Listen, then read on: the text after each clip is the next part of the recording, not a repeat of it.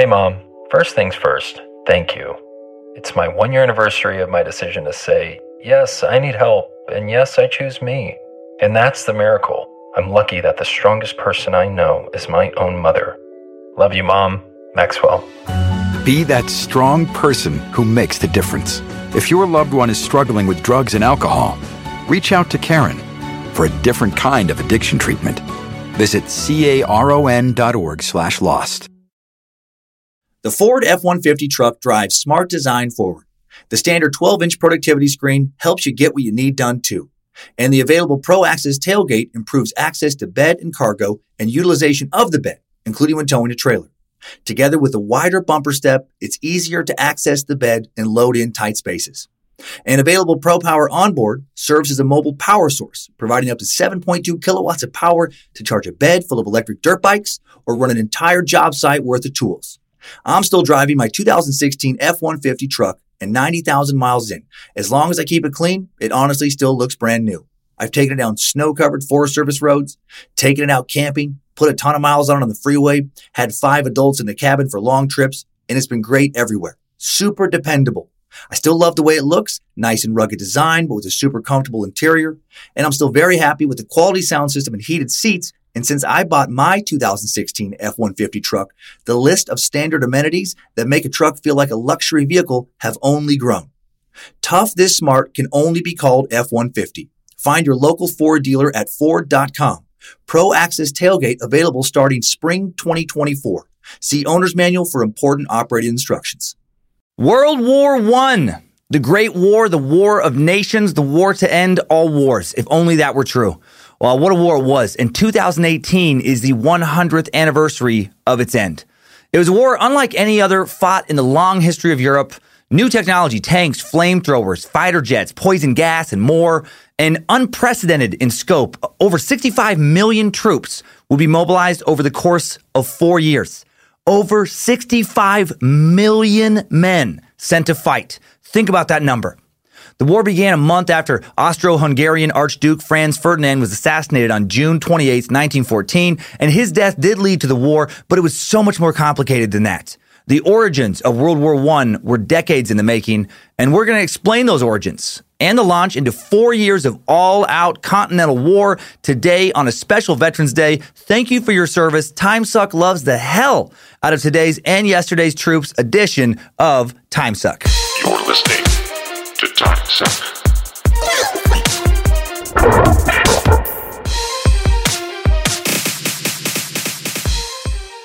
Happy Monday, time suckers. Hail Nimrod. Hail Lucifina. Praise Bojangles. Hail Triple M. Hail our military listeners. All those who died defending not only this country, but any of the world's countries. You know, it's a world war. Suck after all. You know, fighting on the losing side of history doesn't mean you didn't die bravely. I'm Dan Cummins, Suck Master, the Master Sucker, Cult of the Curious Curator, fourth leg of Bojangles, Lucifina's love slave, and you are listening to TimeSuck.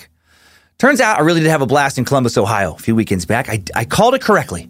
Recording this suck in advance of Buffalo shows, hoping that weekend was fun as well. Hoping Nimrod watched over me. I'll be in Grand Rapids, Michigan this weekend. Shows at Dr. Grin's November 16th and 17th, including my last live podcast of 2018 on the 17th. It's going to be fun. Some shows already sold out. Very excited for Grand Rapids. And then Spokane. Come on, Spokane. Spokompton. Spo Vegas. I'll be at the Spokane Comedy Club November 29th, 30th, December 1st. Let's make it 3 years in a row of good times at that club. And then finishing off 2018 in a club I haven't been before. Helium in St. Louis, December 6th through the 9th. Looking forward to seeing some of you time suckers there as well. And thanks for checking out the Suck on YouTube. Also on Spotify, also on SoundCloud. I think we're everywhere. A podcast can be now. And even, you know, some places that other podcasts can't be, like our own app. You know, the TimeSuck app on Google Play and at the Apple Store. Thanks for sharing those preview videos on Instagram, Facebook, and Twitter, spreading the suck to people who just don't get it yet, with little 60-second glimpses of what we're doing here. And also, thanks for scooping up those TimeSuck challenge coins. I love them. I love the weight of them. That protective case, if you do want to take it off, I finally did figure out a trick. You got to pull on the opposite plastic side you would think to pull on, the one without the little lip. I kept trying to pull the other one. It's actually, there's a little tiny groove you can find on the other side and pry it off. Hope that makes sense.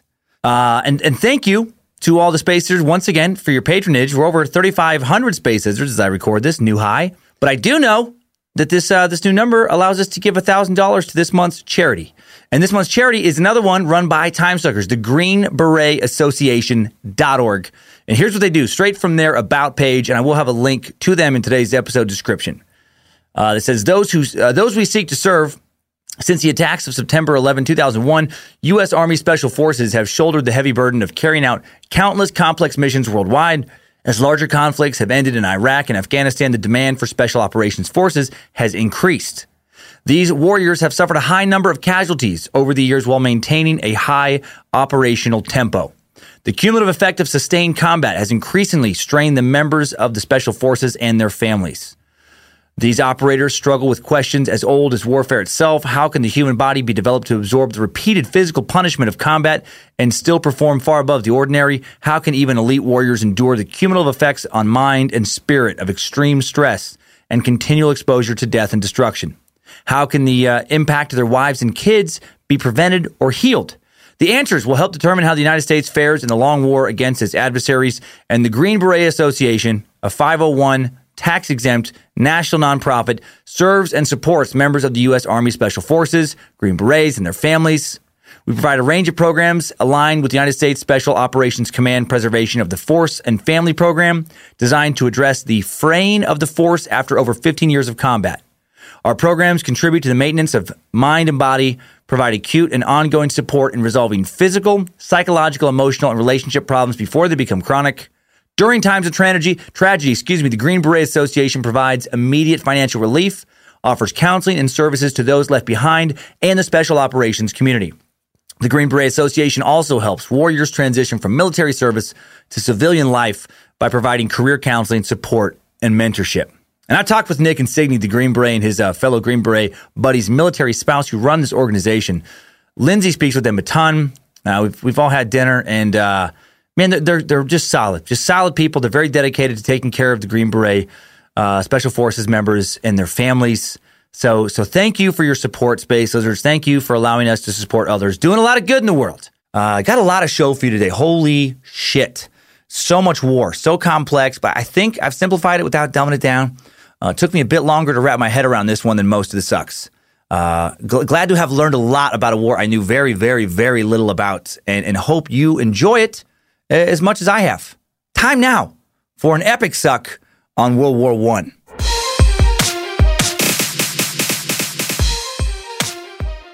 So what events led up to the start of World War I? The Germans would eventually shoulder most of the blame for this war. But if you read between the lines, I think it's easy to see that the dirty, savage, subhuman Polish people were actually behind it all. I cannot stress enough how evil Polish people are. And yes, I am married to one. I am only married to a Polish woman because I feel like it's my duty to keep an eye on at least one of them for the good of humanity at large. Find out where they're holding their secret meetings. Did you know that the original recipe for pierogies calls for both puppy and baby meat?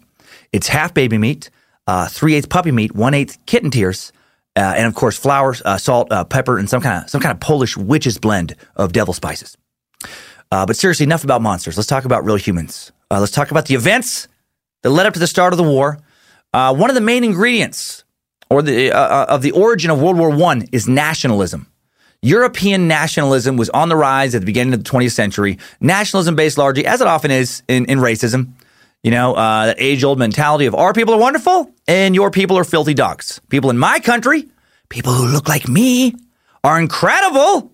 And people who live in your country, people who don't look quite like I do, are inferior. And I'm still not joking about Polish people, whom I love. This is for real this time. Nationalism was like a religion for much of Europe's imperialist powers, and a lot of smaller countries as well at this time. England, Spain, France, Germany especially, though, been spreading their various doctrines of colonialism around the globe for centuries by the beginning of the 20th century, spreading their nationalistic battle cry of we're the best, everyone else, second-rate tops. And then nationalism turned into militarism as the leaders of various European nations intended to prove that, their army was the best. They wanted to prove their might, really display on the battlefield how superior they actually were. Prove that they're the most powerful, they have the best soldiers, the most advanced weapons, the most industrialized military. We've talked a lot previously about the Cold War mentality here in the Suck. A lot of Suck episodes have revolved around the Cold War, and about how in the first few decades following World War II, the United States and the Soviet Union were obsessed with showing each other up, obsessed with proving that they were the best. Their system of government was the best. They had the most fit, most attractive, most intelligent, most talented people, the best trained soldiers, the most powerful weapons. Well, now imagine that same mentality, but spread out amongst numerous European nations with borders actually touching one another instead of being across the world, and with centuries old histories of fighting one another. Another ingredient of World War I's origin was the romanticism of the idea of war. The major powers of Europe had gone through a contextually, long period of peace leading up to World War I, and the Balkan Wars directly preceding it, which began in 1912, 2 years prior. When you look at a major timeline of European war, there's a 40-plus year period of peace prior to the Balkan Wars. While colonial powers had fought in other wars around the globe, there hadn't been a major European war fought on European soil since 1871, the end of the Franco-Prussian War. Now, the Franco-Prussian War was fought on the heels of the Austro-Prussian War of 1866, when the Germanic state of Prussia unified numerous German states into a new and powerful European empire led largely by Prussian general and soon-to-be German Chancellor Otto von Bismarck. And Bismarck knew that a good way to further unify the new empire of various German states was to stoke animosity towards, a long-term rival France. And then when a Prussian prince was offered the throne of Spain, France protested being surrounded by the Prussians and declared war, and 26 various states of the German Empire unified to defend themselves against France. And the war lasted less than a year and was really just over in a few months as far as major battles. The Germans began a siege of Paris 2 months after the war began, and then Paris just kind of hung on for a while, endured months of famine before eventually conceding victory to the Germans. And in the end, France conceded the empire to the now unified German Empire, and also conceded to paying the Germans in indemnity, financial compensation for having caused the war. And then there was peace, at least as far as major conflicts fought on European soil for decades. And as we learn over and over and over, we meat sacks have very short memories. What's that quote by George Santayana, that 19th, 20th century Spanish philosopher and poet? Those who fail to learn from history are doomed to repeat it. So fucking true. Over and over and over. Same patterns reemerge. Like I know for me, cheese starts well. Cheese begins great and then ends in a violent internal assault on my non-lactate enzyme processing digestive system. And then as I sit sweaty and angry in a hotel or airport bathroom stall, I tell myself, that's it. Fuck cheese. Fuck milk. Fuck milkshakes. Alfredo sauce. Fuck clam chowder. Damn you, delicious cream. But then, after a few weeks, I forget all about my defeat in the bathroom. And I only remember the sweet, sweet taste of cheese. And I punish myself all over again. Well, that's kind of what happened in Europe. They remembered the sweet taste of easy victories, and they forgot about all the painful defeats and the real cost of war. The young men and women growing up in the last decades of the 19th century and the beginning of the 20th century hadn't tasted war in their lifetimes in Europe, and they idealized it. Their leaders were children when the last war hit their lands. The second generation removed from the Franco-Prussian War began to romanticize battle as an important test of manhood, a rite of passage that their parents had missed on because their parents were cowards. They didn't want to miss out on. They thought of war as a way to demonstrate the strength of your nation and the superiority of your culture. Government officials, academic elites, even important religious figures, the clergy, essentially became pro-war. There was a popular book published in France in 1912 called The Young People of Today, written by young French intellectuals, Henri Matisse, Alfred Détard. And they talk about the lack of courage and cowardice of their parents for not fighting the German Empire after France's defeat in that Franco-Prussian War. They felt that their parents were afraid of the Germans, but their generation was different. We ain't scared. We ain't scared. They wrote, war. The word had taken on a sudden glamour. It is a youthful word, wholly new, adorned with that seduction which is eternal bellicose instinct, has revived in the ears of men. These young men impute to it all the beauty with which they are in love and which they have been deprived by ordinary life. Above all, war in their eyes is the occasion for the most noble of human virtues, those which they exalt above all others, energy, mastery, and sacrifice for a cause which transcends ourselves. Man, I did not have that as a young man. I remember when I was in high school.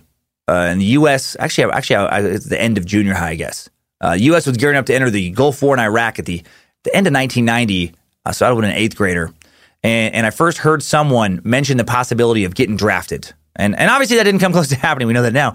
And the U.S. military annihilated the Iraqi army in just a matter of a few months. But, no one knew that beforehand. I remember just watching the news and my grandparents, had dinner at night. I remember just thinking about how, what if the war turned into some Vietnam type situation and then I could get drafted? And my thought was definitely not, fuck yeah, let me go prove my manhood. Woo, manhood, yeah. No, I was scared.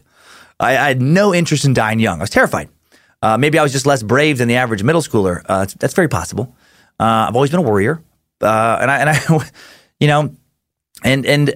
don't know. I think that maybe that's why I have so much admiration for veterans. I think we admire noble qualities and others that we don't necessarily feel like we have ourselves. And I just admire the courage and selflessness, of soldiers more as I get older.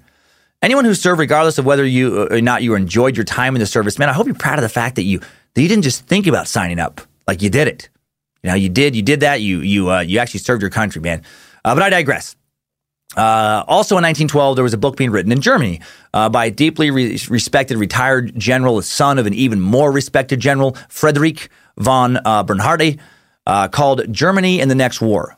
And he wrote, "From this standpoint, I must first of all examine the aspirations for peace, which seem to dominate our age and threaten to poison the soul of the German people, according to their true moral significance.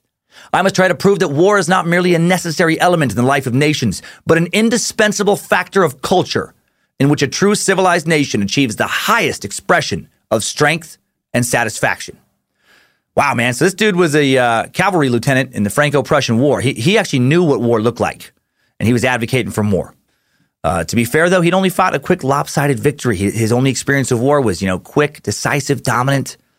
Another ingredient of World War I, the buildup to it, imperialism. Think about how the British and the Spaniards, for example, had approached colonialism. It was an attitude of furthering the glory of the crown. Subjugate the filthy heathens living in the Americas and force them to join our clearly superior culture. They acted like they were doing indigenous people a favor. We're introducing you to a better God and a better way of life. Well, that same attitude existed amongst Europe's monarchies. Your country and culture will be blessed to have us come over, take you over, and replace everything with our superior culture. You're welcome. Another ingredient of World War I origins is propaganda. I listened to a Great Courses lecture about the origins of World War I, and Professor Robert L. Wiener, Professor Wiener, tough break, talked about how in the decade prior to the outbreak of World War I, European kids in many countries were being taught in school to fear and hate their neighbors. Good old propaganda. It's very effective. Tried and true method to prepare the young to hate, people that they'll be then sent to kill. It's partly why I get so angry when I think about modern mainstream media pushing spin instead of truth. Some guys from this month's charity, GreenBeretAssociation.org, got me to download an app called One America News Network that I use for keeping up with what's going on in the world.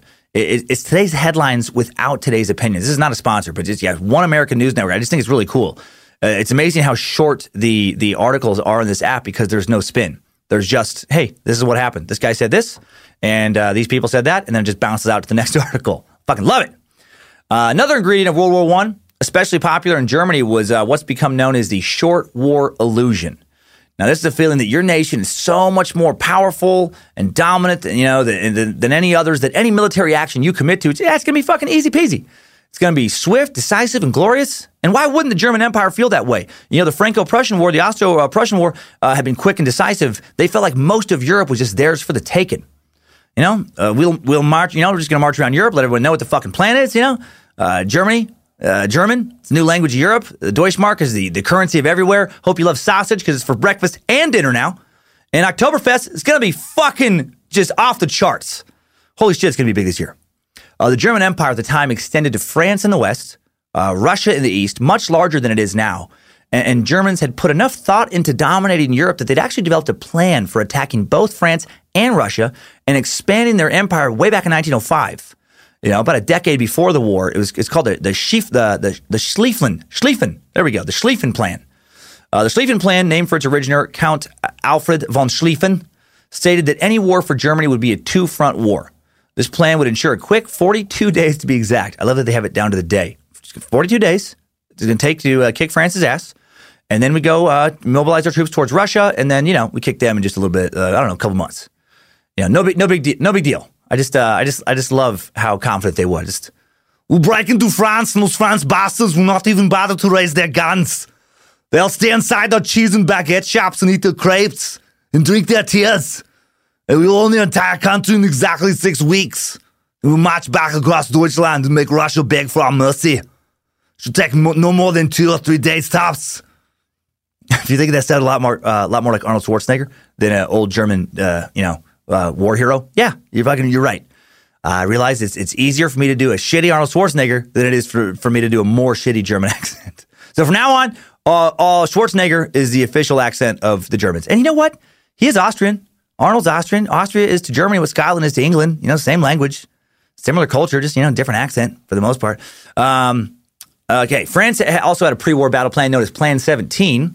They developed that back in 1911. The French generals, had first developed that. It involved a major offensive by the French armies across Alsace-Lorraine into the main German industrial areas. The French general staff calculated that any German offensive would be launched from that area, and the best defense would be a strong offense. Hit them where they're building their weapons.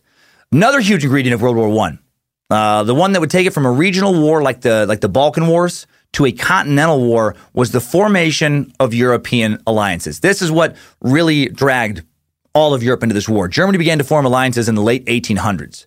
And this caused other European nations to form their own alliances, lest they be overwhelmed if they're ever attacked by the Germans. And then these alliances, which would perpetually shift, by the way. Nice reflection of how politically unstable Europe was leading up to the war. Countries were swapping back and forth. Even once the war started, like Italy was like, yeah, we'll help you out, Germany, before the war. And then during the war, they're like, just kidding. We feel like the other side has a better chance of victory. We're going to go with them. These alliances, would drag all these multiple nations, quickly into this big fucking war. The BFW, maybe that's what it should have been called, Did you fight in the BFW? What? The big fucking war. 1873. The first alliance created was the Three Emperors League, pledging mutual wartime support amongst Germany, Austria-Hungary, and Russia. Didn't last long. Russia withdrew 5 years later in 1878, and then Germany and Austria-Hungary formed the Dual Alliance in 1879. The Dual Alliance promised that the parties would aid each other if Russia attacked them, or if Russia assisted another power at war with either nation. In 1881, Germany and Austria-Hungary strengthened their bond by forming the Triple Alliance with Italy. All three nations pledged to support each other if they were attacked by France. Also, if any member found itself at war with 2 or more nations at once, the alliance would come to their aid. Italy, the weakest of the three, insisted on a final clause voiding the deal if the Triple Alliance members were the aggressor. Like, don't start shit. We'll help if you get attacked, but don't start shit. And then shortly after, Italy signed a deal with France, pledging support if Germany attacked them. Italy always going back and forth back then. After Chancellor Otto von Bismarck. Now I wrote it as Van. I think it's Otto von Bismarck was voted out of power in 1890. Kaiser Wilhelm II pursued an aggressive policy of German militarization. Alarmed by Germany's naval buildup, the United Kingdom, Russia, and France began to strengthen their ties. Russia entered into an agreement with France in 1892, spelled out in the Franco-Russian Military Convention. Terms were loose, but tied both nations to supporting each other if they should be involved in war, designed to counter the Triple Alliance. Much of the diplomacy Bismarck had considered critical to Germany's survival had been outdone in a few years, and the nation once again faced threats on 2 fronts. Concerned about the threat of rival powers posed to the colonies, Great Britain began searching for alliances of its own. Although the UK had not supported France in the Franco-Prussian War, the two nations did pledge military support for one another in the Entente Cordiale of 1904. 3 years later, 1907, Britain signed a similar agreement with Russia, and the Triple Entente was formed. So now as we prepare to enter World War I, you have the major powers of Britain, actually the United Kingdom of Great Britain and Ireland at the time. So you have Britain, France, known as the French Third Republic at that time, and the Russian Empire on one side, known as the Triple Entente. And then on the other side, you have the Triple Alliance of the German Empire, the Austro-Hungarian Empire, and Italy.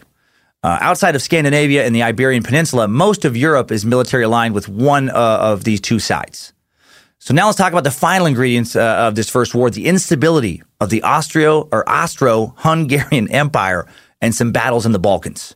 And I think it's clear at this point that while what happens next did lead directly to this war, if these events hadn't have happened, something else would have lit the fuse on the powder keg of Europe, as it became known, within the next few years. Europe by 1910 was just absolutely on a course for war. They're destined for a major war. Fucking Balkans, man. What a mess. The Balkans a mountainous region that includes present-day countries of Greece, Albania, Macedonia, Bulgaria, Romania, part of Yugoslavia, Serbia, Montenegro, Bosnia, Herzegovina. That's a tricky one. Geographically, European Turkey, small region around Istanbul, and also located in the Balkans. And if you'll recall from way back in the Vlad the Impaler suck, the Balkans, a.k.a. Southeastern Europe, been a shit show for centuries. The word Balkan actually means shit show in English. That's not true. It means show of shit. No, it means wooded mountain chain in Turkish, actually. And it was sandwiched between the various Christian empires of Europe and the Muslim Ottoman Empire for centuries. Look at various maps of Europe in the 13th, 14th, 15th, 16th, 17th, 18th, 19th century. You'll see national boundaries continually being redrawn, country names changing, continually being rewritten. There are the Serbian Slavic people with their Eastern Orthodox-based roots. There are the Croats of Croatia, another Slavic people, largely identified as Roman Catholic. The Ottoman, Turkish Muslims, Albanians who share a language not closely related to any of the other European languages. Culture is fragmented over the years, some Albanians being Eastern Orthodox, some being Roman Catholic, some being Muslim. You have other ethnic groups like, the Greeks, Romanians, Hungarians, Roma people, many more. And long story, very short, a lot of wars have been fought in these mountains for centuries between more than a dozen different ethnic groups who for various periods of the Middle Ages, and in some cases even before that, developed independent cultures due to the geographic isolation these mountains provided. And then, Europe would use those people as a buffer to prevent the Ottomans from coming in. The Ottomans would use them as a buffer to prevent the Crusaders from coming back. Very tumultuous area. And again, because of nationalistic attitudes like, we like the way we do things better because our culture is the best, and your culture is stupid, many of these little various independent cultures grew to hate each other over centuries. Fucking meat sacks, man. Why do we keep doing this to each other? It's the same old story. It reminds me of rabid sports fans who hate the fans of other teams. Hate people who behave exactly like they do because those people were born in Ann Arbor instead of Columbus or Boston instead of New York. Now, usually in sports, I know it's just play hate. It's a game of pretending to hate, but not with nationalism. Nationalism is real hate. That's people kill each other, just because, these other people were born in a different village, dressed in a different way, worship a different God, ate different foods. It's asinine. Why can't we all just come together and just all look down on Polish people like Nimrod intended? Hail Nimrod! Where is Poland in this tale, by the way?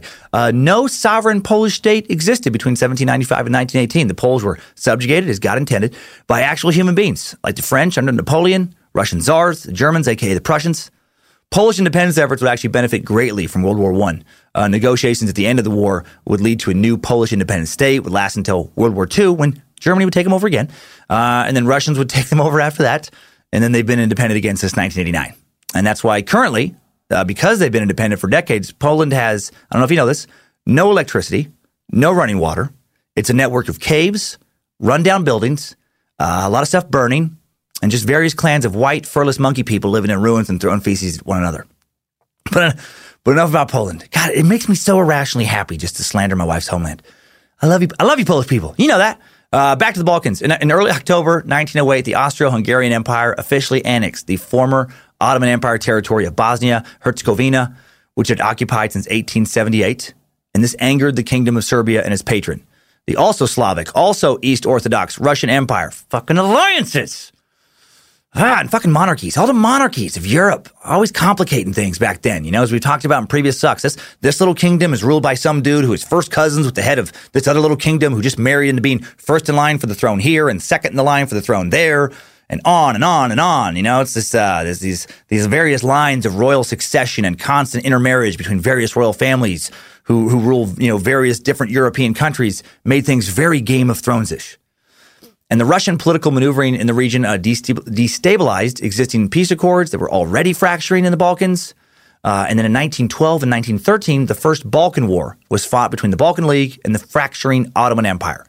The resulting Treaty of London further shrank the Ottoman Empire, creating an independent Albanian state, while enlarging the territorial holdings of Bulgaria, Serbia, Montenegro, Greece.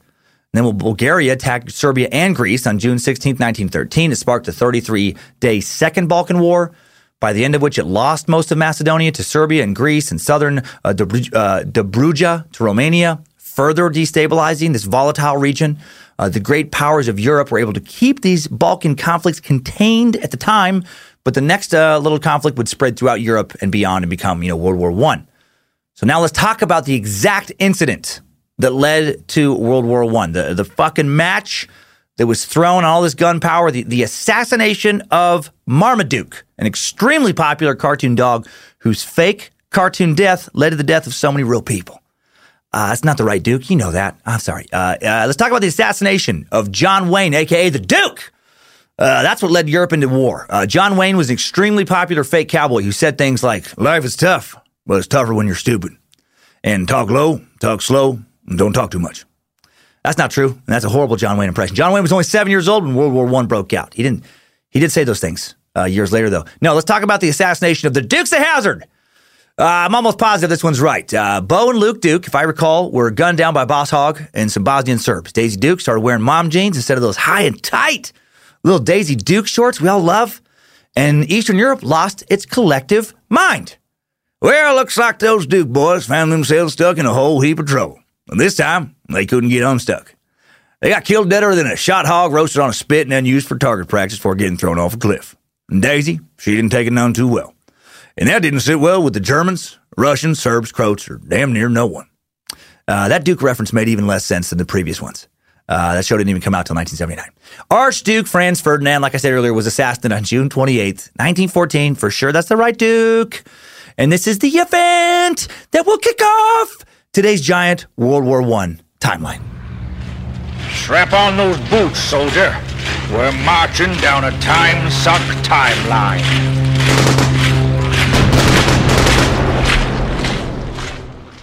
So who was Franz Ferdinand? Well, he was a 50-year-old nephew of Bo and Luke Duke. I'm done. No, don't leave me. He was a 50-year-old nephew of Austro-Hungarian Emperor Franz Joseph, a member of the Habsburg dynasty, one of the most influential families of Europe, one of those old money families that conspiracy theorists like David Icke and Alex Jones like to talk about. He was the presumptive heir to the Austro-Hungarian throne and Inspector General of the Austro-Hungarian army. And in the capacity of that last position, he agreed to attend some military exercises in June of 1914 in Bosnia-Herzegovina. Remember, Austria-Hungary had just annexed these provinces a few years earlier against the wishes of neighboring Serbia, which likewise coveted them, wanted them as well. And Ferdinand hated the Serbs. Ferdinand believed the Serbs to be, quote, pigs, thieves, murderers, and scoundrels. So, not a fan. Not a fan. He likes the Yankees. They're the Red Sox. Yet he had opposed annexation of Serbia out of fear that it would make an already turbulent political situation even worse. And if his uncle had listened to him, he probably would have lived a lot longer. Formerly controlled by the Ottoman Empire, Bosnia-Herzegovina, its population was roughly 40% Serb, 30% Muslim, and 20% Croat, with various other ethnicities making up the remainder. And upon learning of Ferdinand's upcoming visit, the young Bosnians, a secret revolutionary society of Serbian peasant students wanting to liberate Bosnia-Herzegovina from Austro-Hungarian control, began plotting to assassinate him. And how is there not a band called the Young Bosnians, by the way? That's a fucking dope name. They could open up for Franz Ferdinand. Both solid band names.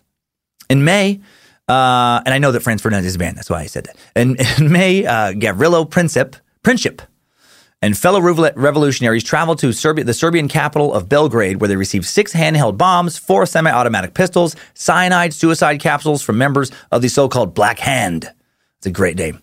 That's a great band name, the Black Hand. Terrorist group with close ties to the Serbian army. After practicing with their pistols, the 3 men journeyed back to Bosnia-Herzegovina, receiving help from Black Hand associates to smuggle their weapons across the border. To this day, it remains unclear whether or not the Serbian government actually participated in this scheme. In late June, Ferdinand attended 2 days of military exercises outside Sarajevo. The morning of June 28, 1914, Franz and his wife Sophie boarded the train for the ride into Sarajevo. The couple got into an open-top car for a motorcade, a little ride to City Hall. The car in front of them was supposed to carry 6 specially trained officers, but instead only had 1, plus 3 local policemen. Meanwhile, 7 young Bosnians fanned out along the Applequay, a main avenue in Sarajevo, running parallel to Mijatska River. When the motorcade passed by, its route having been published in advance, an associate of Princip, Nedeljko Chabrionovic, hurled his bomb at the car carrying the Archduke, only to watch it bounce off the folded-up roof, roll underneath the wrong vehicle. Whoops! still exploded. Subsequent explosion wounded 2 Army officers, several bystanders, but left Ferdinand and Sophie essentially unharmed. And then instead of maybe calling off, then Ferdinand's like, no, we're going to continue to the planned event at City Hall. Just a bomb, no big deal. Just some dude throwing a bomb at me. In order to dissuade any other bomb throwers, the motorcade zipped down the Apple Quay at high speeds, but then they made a mistake. The first 3 cars turned onto a side street right where Princip happened to be standing. It's bad luck. As the cars attempted to reverse back onto the Apple Quay, Princip whipped out his pistol, fired 2 shots. He was apparently a good shot at the Archduke from point-blank range, piercing him in the neck, and also striking Sophie in the abdomen. Sophie, don't die, stay alive for our children, Ferdinand murmured, and then within minutes, both had passed away. Princip later admitted to killing Ferdinand, but said he had not meant to ever hit Sophie. 3 weeks too young for the death penalty, at only 19 years old, Princip was given a 20-year sentence, but contracted tuberculosis and died in jail in April 1918 at the age of 23. Austria-Hungary assumes now that the Serbian government is behind this assassination and quickly gets allied Germany to support them to punish Serbia. On July 23rd, 1914, Austria-Hungary sends Serbia an ultimatum, worded in a way that made acceptance very unlikely. You know, they gave them a list of demands they knew they weren't going to make. Here are some of those demands. One was the banning of Serbian publications, which had been responsible for anti-Austrian propaganda. There's that propaganda I was talking about. The removal of anti-Austrian individuals from the Serbian military, government, and civil service. The removal of Serbian teachers and curriculum that had promoted or incited anti-Austrian sentiments. The outline and disbanding of the Serbian nationalist group known as the People's Defense. A crackdown on cross-border arms trading and the removal of corrupt border officials. A joint Serbian-Austrian investigation into the assassination plot conducted within Serbia by Austrian officials and involving the investigation and interrogation of Serbian civilians and military personnel. Serbia immediately seeks counsel of their ally, the Russians. Tsar Nicholas II, remember him from the Rasputin sect? He and his ministers offer to publicly condemn the ultimatum, but also they're aware that Russia's military readiness lags behind Germany's, so they refuse to give any military guarantees. The British foreign minister tries to avert war by organizing a mediation conference between all nations with a stake in the crisis. This is rejected by both Berlin and Vienna. The British are the most reluctant to engage in war at this time because less than 20 years prior, they made it through the Second Boer War in South Africa that lasted from 1899 to 1902, and they were not as eager to fight. The costs of war still fresh in their minds.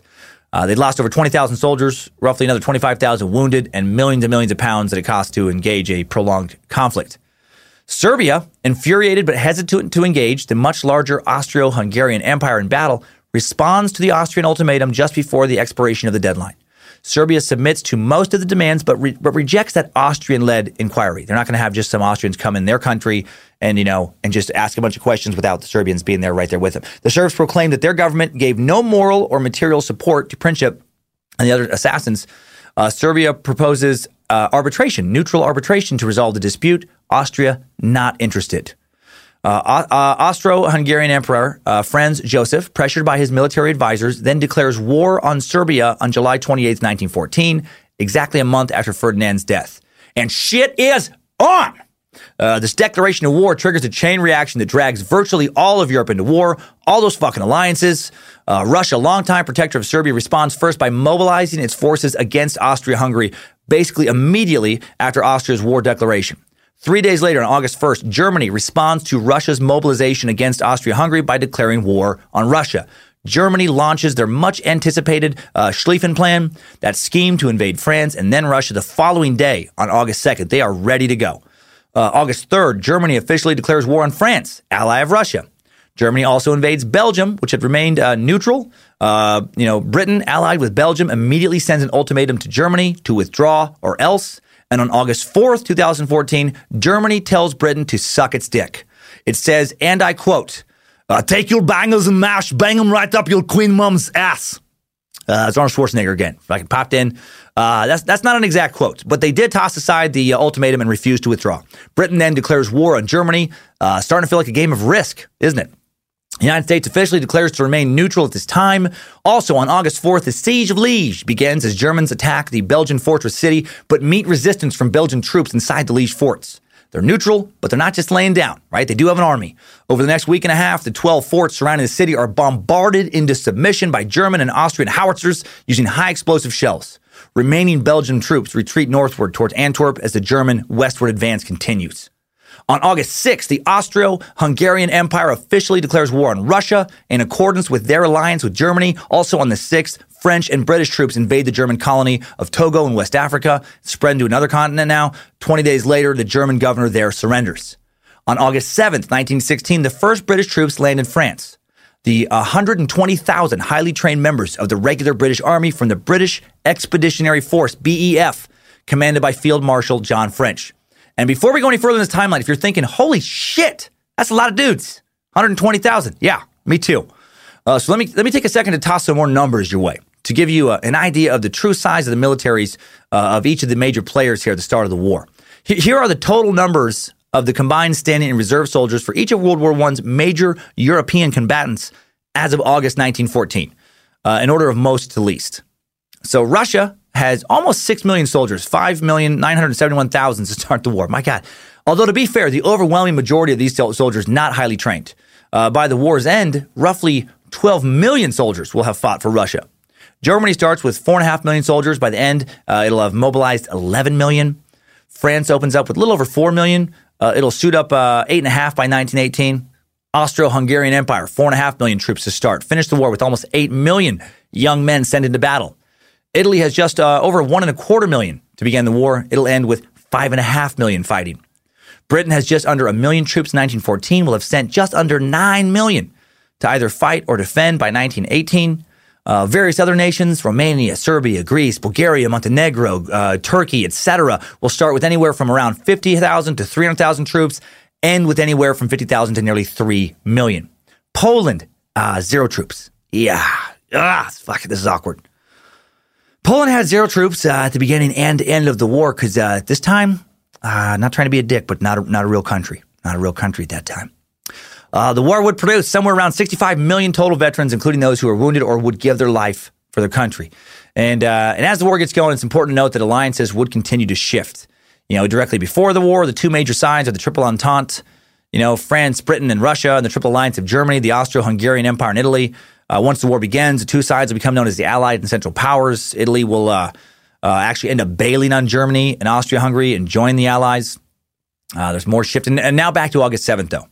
So August 7th, 1914, the French desire to score a quick victory ignites the first major French-German action of the war. The French army invades Alsace and Lorraine, according to their master strategy known as Plan 17. However, the French offensive is met by effective German counterattacks using heavy artillery, machine guns, and French suffer heavy casualties, including 27,000 soldiers killed in a single day. The worst one-day death toll in the history of the French army. The French then fall back towards Paris amid 300,000 total casualties. Man, 25,000 in a single day. And this is before tanks entered the war. This is before planes entered the war. This is artillery fire, rifle fire, hand-to-hand combat, trench warfare, not even begun, not quite yet. Great Britain and France declare war on Austria-Hungary on August 12th. Serbia is invaded by Austria-Hungary. Russia invades Germany on August 17th, attacking into East Prussia, forcing the outnumbered Germans there to fall back. This marks the advent of the Eastern Front in Europe, in which Russia will oppose Germany and Austria-Hungary. Man, location. So important in both real estate and in war. Being sandwiched in between Russia and the major powers of Western Europe would bite Germany in the ass in both world wars. Russia, for example, it can fight a war in Europe on only one front. Germany, obviously, due to its Central European location, could not do that. But they didn't care. Just bring it, Russia. Bring it, rest of Europe. I can take you all. I can deadlift all of Western Europe, and then I can grab Mother Russia by her saggy babushka breasts, rip out the earth from beneath his feet with my powerful biceps. I will military press all of you weaklings into Scandinavia. That was just blatantly Arnold Schwarzenegger at that point. That had nothing to do with anything. August 20th. German troops occupy undefended Brussels, capital of Belgium. Following this, the main German armies continue westward, invade France according to their master strategy, that whole Schlieffen plan, which called for a giant counterclockwise movement of German armies wheeling into France, swallowing up Paris, then attacking the rear of the French armies concentrated in the Alsace-Lorraine area under the overall command of Helmuth von Moltke, chief of the German General Staff. The Germans seek to achieve victory over France within 6 weeks, right? That whole 42 days. Then focus on defeating Russia in the east before Russia's 6 million man army, the world's largest, can fully mobilize. Japan declares war on Germany, August 23rd, 1914. The Japanese then prepare to assist the British in expelling the Germans from the Far East. German possessions in the South Pacific include a naval base on the coast of China, part of New Guinea, Samoa, the Caroline, Marshall, and Mariana Islands. Japan would start the war with a standing army of roughly 800,000 soldiers and mobilize all of them by 1918. On the Eastern Front, German troops in East Prussia under the command of Paul von Hindenburg and Erich Ludendorff opposed the Russian Second Army. This is in August 26, 1914. Aided by aerial reconnaissance and the interception of uncoded Russian radio messages, the Germans effectively repositioned their troops to counter the initial Russian advance in what becomes known as the Battle of Tannenberg. 5 days later, after surrounding the Russians, the battle ends with German victory and the capture of 125,000 Russians. Following this success, the Germans drive the Russians out of East Prussia with heavy casualties. German possessions in the Far East are attacked as New Zealand troops occupy German Samoa. 3 days later, Japanese forces land on the coast of China, preparing to attack the German naval base at Qingdao. A month later, the Japanese began their occupation of the Caroline, Marshall, and Mariana Islands. September 5th, 1914, the Treaty of London, signed by Great Britain, France, and the Russian Empire, officially now linking them as the major European allied powers. On the Western Front, Paris is saved as French and British troops disrupt the Schlieffen Plan by launching a major counteroffensive against the invading German armies to the east of Paris. 600 taxicabs from the city helped to move French troops to the front lines, aided by French aerial reconnaissance, which reveals a gap that is developed in the center of the whole German advance. The French and British exploit this weakness and press their advantage. The Germans then begin a strategic withdrawal toward the Allies, toward northward as the Allies pursue. Each aide repeatedly tries to outmaneuver the other, gain a tactical advantage as they move northward in what becomes known as the race to the sea. Pretty cool, man, that they're using modern cars now and planes. And before we go further with dates and battles, let's talk a bit about how World War I was fought. Like what kind of weapons. What kind of warfare? Right after a quick word from a sponsor. Time Suck is brought to you today by Hims. Do you know about Hims? Guys fighting back in World War I, they didn't get sweet man lotions. They didn't get boner boosters and some hair products, some hair hope. But dudes do now. 66% of men lose their hair by age 35. I'm 41. I still have it. So suck it. Wait, stay with me. That's not where I'm supposed to go with that. No, thankfully, baldness can be optional thanks to forhims.com, a one-stop shop for hair loss, skincare, sexual wellness for men. I've used finasteride the past couple of years, and while it doesn't work for everyone, it sure as hell has worked for me. More hair than my dad or grandpa had at my age, for sure, way more. And I haven't noticed any side effects. And I have a bigger ween. My dad, my grandpa, and I, we measure our weens side by side every Thanksgiving. It's a tradition in the family. I'm getting way off track. That was crazy talk. That doesn't happen. I don't know anything about my dad or grandpa's weens. But I do know stuff about Hims. Hims connects you with real doctors and medical-grade solutions to treat hair loss. These are well-known generic equivalents to name-brand prescriptions to help you keep your hair. No snake oil pills. No gas station counter supplements. Just go to forhims.com, answer a few quick questions, and a doctor will review and can prescribe you what you need. Then products shipped directly to your door. No more waiting rooms. No more awkward doctor visits. Order now. Time Suckers get a free trial of Hims for just $5 a day. $5 today, not a day, $5 today. Right now, while supplies last. See website for full details. This would cost you hundreds if you went to the doctor or a pharmacy. So go to forhims.com/timesuck. That's forhims.com/timesuck. Forhims.com/timesuck. Link in the old episode description. Now let's talk about those World War I weapons. The First World War, when it came to weaponry, was a reflection of the Industrial Revolution that the world was going through at this time. Key to winning the war was your side's ability to modernize more quickly, more effectively than your enemy. The British Army, for example, was the first army to introduce tanks. Planes were used in war for the first time, flamethrowers, poison gas, tracer bullets for night battles, depth charges, aircraft carriers, submarines, trench warfare, and more introduced in World War I. Let's first talk about trench warfare, some nasty shit, kind of the defining type of combat for World War I. Trench warfare, born during the First Battle of Marne in early September 1914. This battle also introduced the concept of automotive transport into war. We just talked about that. When roughly 3,000 infantrymen were transported i.e. driven into battle from Paris via those 600 taxis, just Ubering right on into war. The Marne is less than 160 kilometers, less than 100 miles northeast of Paris. The Germans had just made it within 30 miles or 48 kilometers from Paris just prior to this battle when the French army, joined by the British Expeditionary Force, began to push them back. However, French leaders soon realized that if they pushed back too hard towards Germany, following their strategy of Plan 17, the Germans could mobilize around them. They could push right on through the German army, and then Germany could, sneak back towards Paris and then surround them, cut them off from behind. Also, German leaders realized that if they pushed too quickly into France, following their Schlieffen Plan, they risked the possibility of French and British forces kind of doing the same thing to them, cutting through the middle of their ranks, separating advancing armies from supply trains, cutting them off. So both sides decided to kind of change up their strategies. As the Germans retreated, the French and British did nearly encircle them, but the Germans were able to make it north of the Seine River.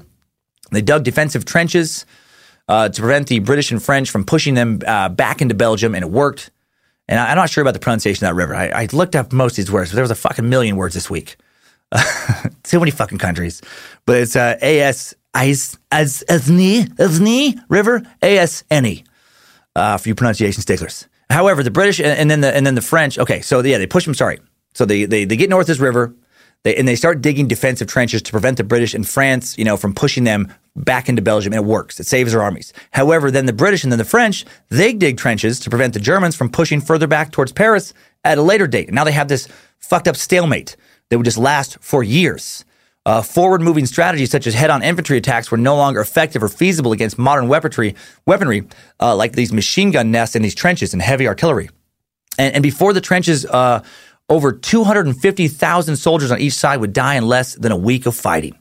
In this little conflict here, this battle. Holy shit, man. 500,000 men dead in less than a week, mostly from artillery fire. Early trenches were little more than foxholes or ditches, intended to provide a measure of protection during short battles. But then as the stalemate continued, it became obvious that a more elaborate system was needed. And then the first major trench lines were completed in November 1914. By the end of that year, they stretched 475 miles, almost 500 miles worth of gigantic war ditches, starting at the North Sea, running through Belgium and northern France, ending in the Swiss frontier. Although the specific construction of a trench was determined by local terrain, most were built according to the same basic design. The front wall of the trench, known as the parapet, averaged 10 feet high. Lined with sandbags from top to bottom, the parapet also featured 2 or 3 feet of sandbags stacked above ground level. These provided protection but also obscured a soldier's view. A ledge, known as the fire step, was built into the lower part of the ditch, allowed a soldier to step up and see over the top, usually through a peephole between sandbags, when he's ready to fire his weapon. Periscopes and mirrors were also used to see above the sandbags. The rear wall of the trench, known as the parados,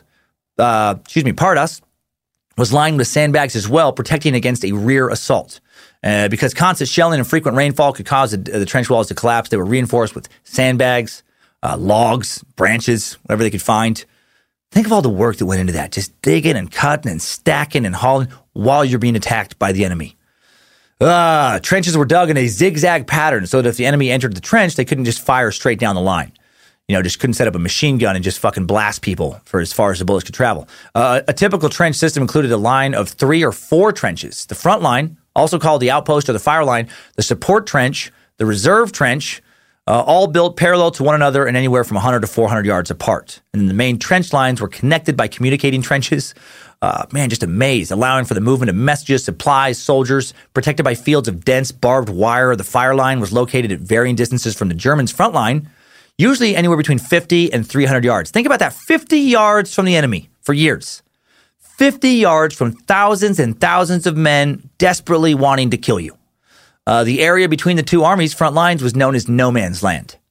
Some trenches contained dugouts below the level of the trench floor, often as deep as 20 or 30 feet. Most of these underground rooms were little more than crude cellars, but some, especially those farther back from the front, offered more conveniences such as beds, furniture, stoves.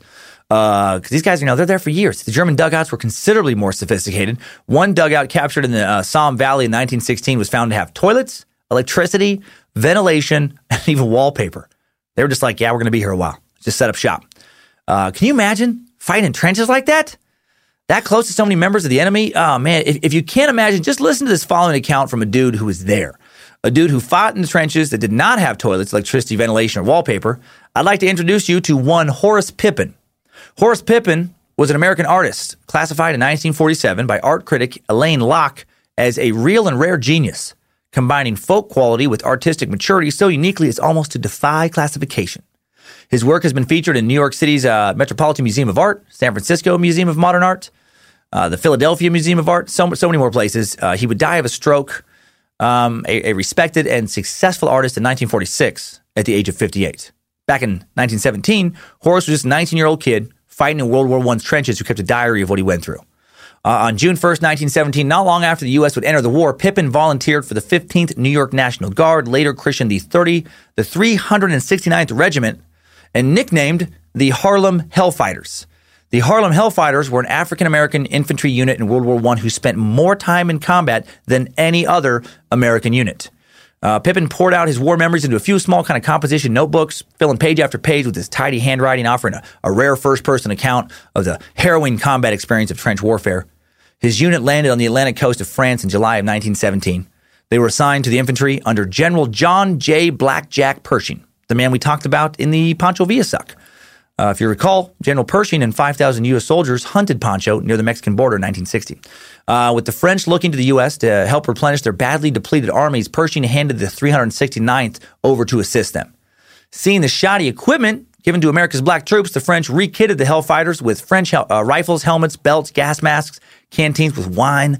They also beefed up the 369th's military training in trench construction, machine gun operation, construction use of grenades, preparations for a gas attack. What a badass unit name, by the way. The Hellfighters. That's a name you can be proud of, you know? Like how much would it suck if your buddies joined the war and wrote you, told you about how they just joined the Hellfighters, and then you sign up and and you get stuck in like the Little Fellas. Like, what division are you in? I'm the Little Fellas. Or like the Dingleberries. Maybe like the Squirrel Nipples. Hey, buddy, just deployed in the Devil's Fist Brigade. Who'd you get assigned to? I'm gonna be fighting with the Squirrel Nipples. Working with the Squirrel Nipples. Squirrel Nipples? That's a terrible name. Who came up with that? I don't know, Rocky. Not me. Can't they at least call you Satan, Squirrel Nipples? I know. I don't even think that's better, really. Pippin would write, "We were all in the dugout when the shells were dropping all around our trench. As soon as we came out of our dugout, I could smell gas. I looked around me and I seen that they all had their gas masks on. Every step we took, a shell would land somewhere near the trench." He wanted to describe how mortar shells caved in parts of the trench, forcing them to, quote, fall on their bellies and crawl like worms through the muck. He wrote about poisonous gas clouds pushed on them by the Germans. They could be so thick, he wrote, that it all looked blue. The Germans put so much gas in one place, and it was so thick that it looked like fog. When the artillery opened up, he wrote, "You would have thought the world was coming to an end. To see those shells bursting in the night, the gas, dust, and smoke was terrible. Men laying all over wounded and dead. Some being carried. We wished we could help the wounded, but we couldn't. We had to leave them there and keep advancing, ducking from shell hole to shell hole all day." Oh my God, man. Just hearing people literally in their fucking death rattles, agony. You're just marching past them knowing that you might be next at any second and just doing that hour after hour. Poison gas all around you. The constant explosion of shells. It's fucking hell. It's fucking hell on earth. And so many men fought like Pippin, fought in those trenches for years, that 475 miles, 765 kilometers of trenches. That's just in the Western Front alone. Life in the trenches, nightmarish, man. Heavy rainfall would flood the trenches, create impassable, muddy conditions. The mud not only made it difficult to get from one place to another, it also had more dire consequences. Many times soldiers became trapped in thick, deep mud and unable to free themselves. They would just literally drown to death in the mud.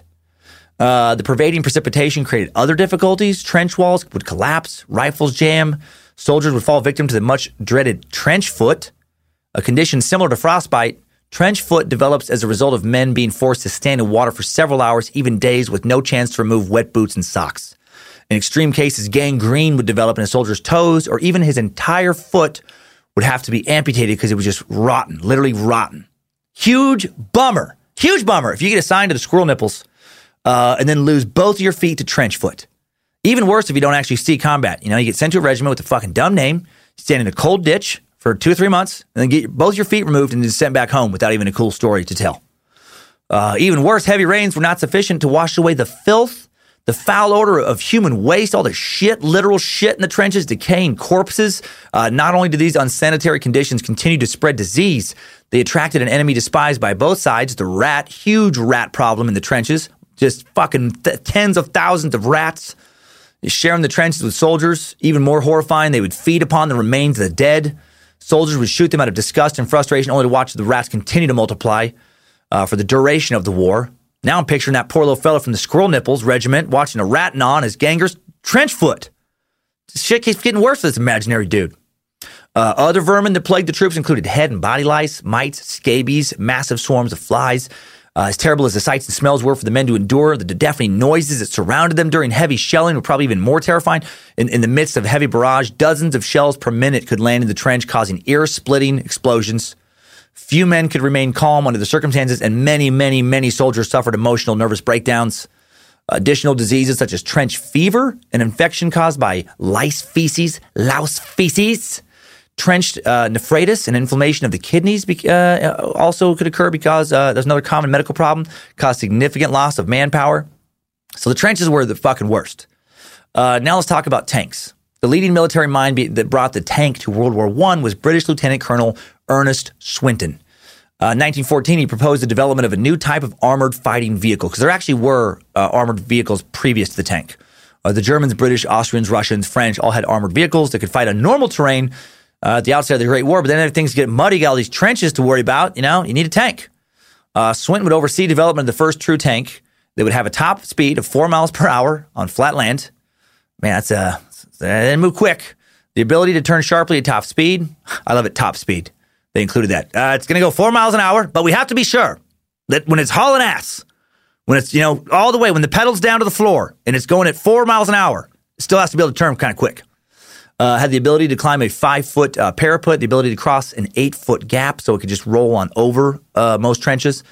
Working radius of 20 miles, a crew of 10 men with 2 machine guns on board, 1 light artillery gun.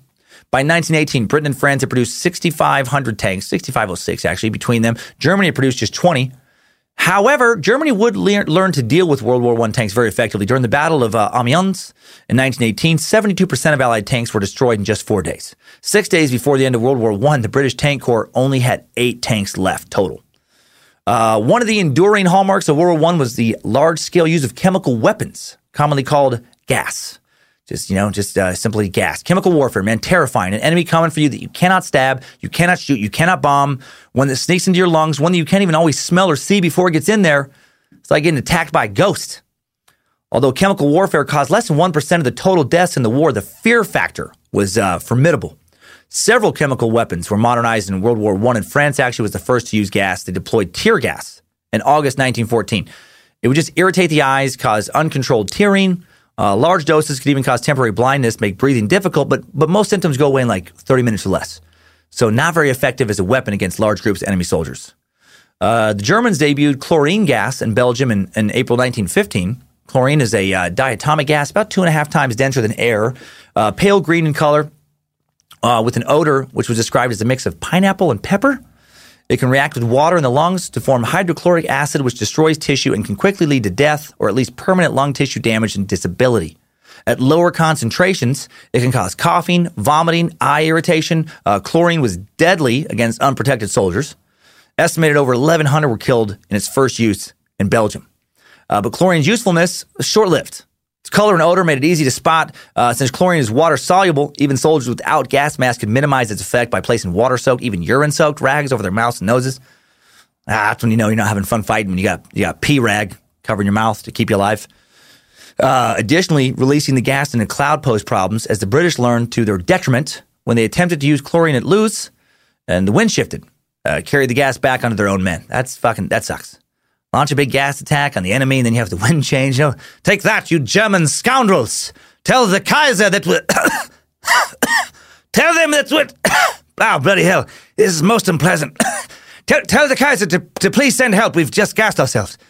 The wind being able to change is also the reason that the British stopped using kites in battle.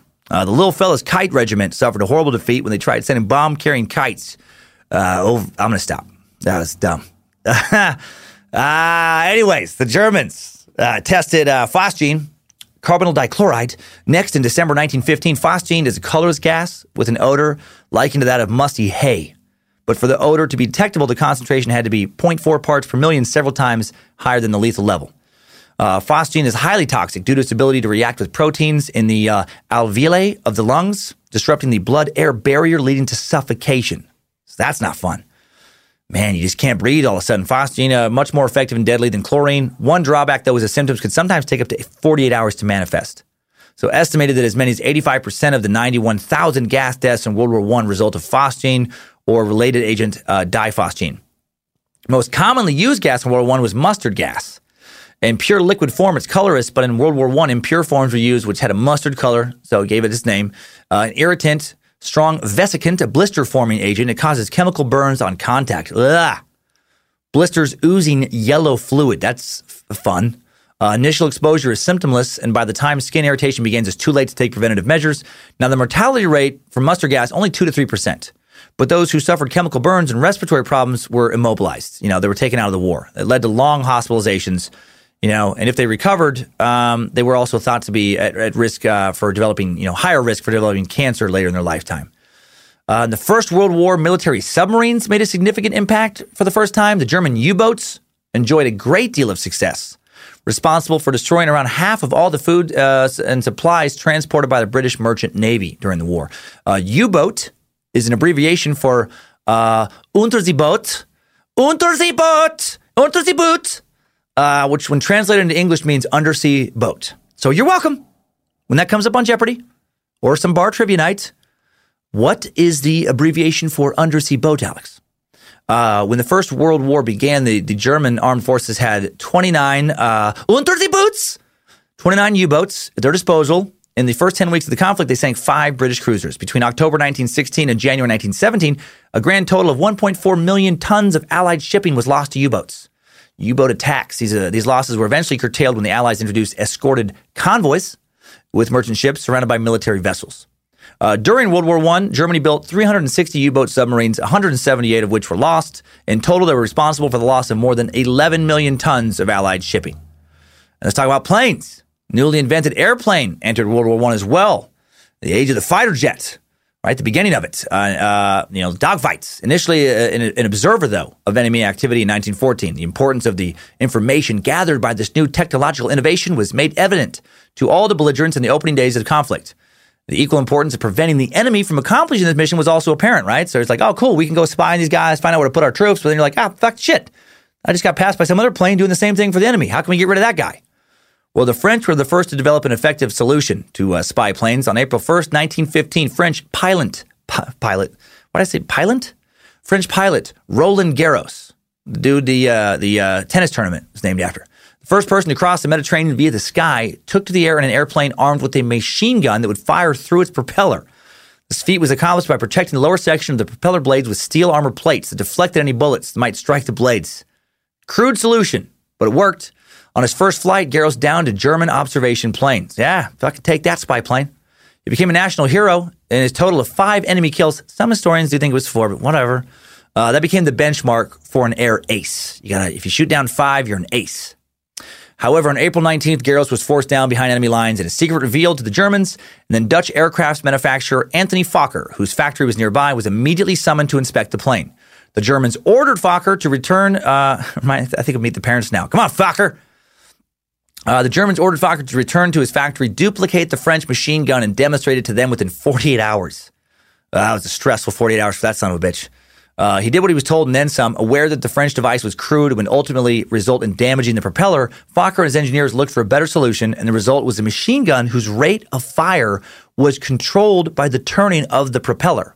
This synchronization assured that the bullets would pass harmlessly just through the space in between the propeller blades, which is amazing to me that they had that level of technological innovation back in 1915. The airplane, no longer just an observer of the war. Now it's a full-fledged participant in the carnage of conflict.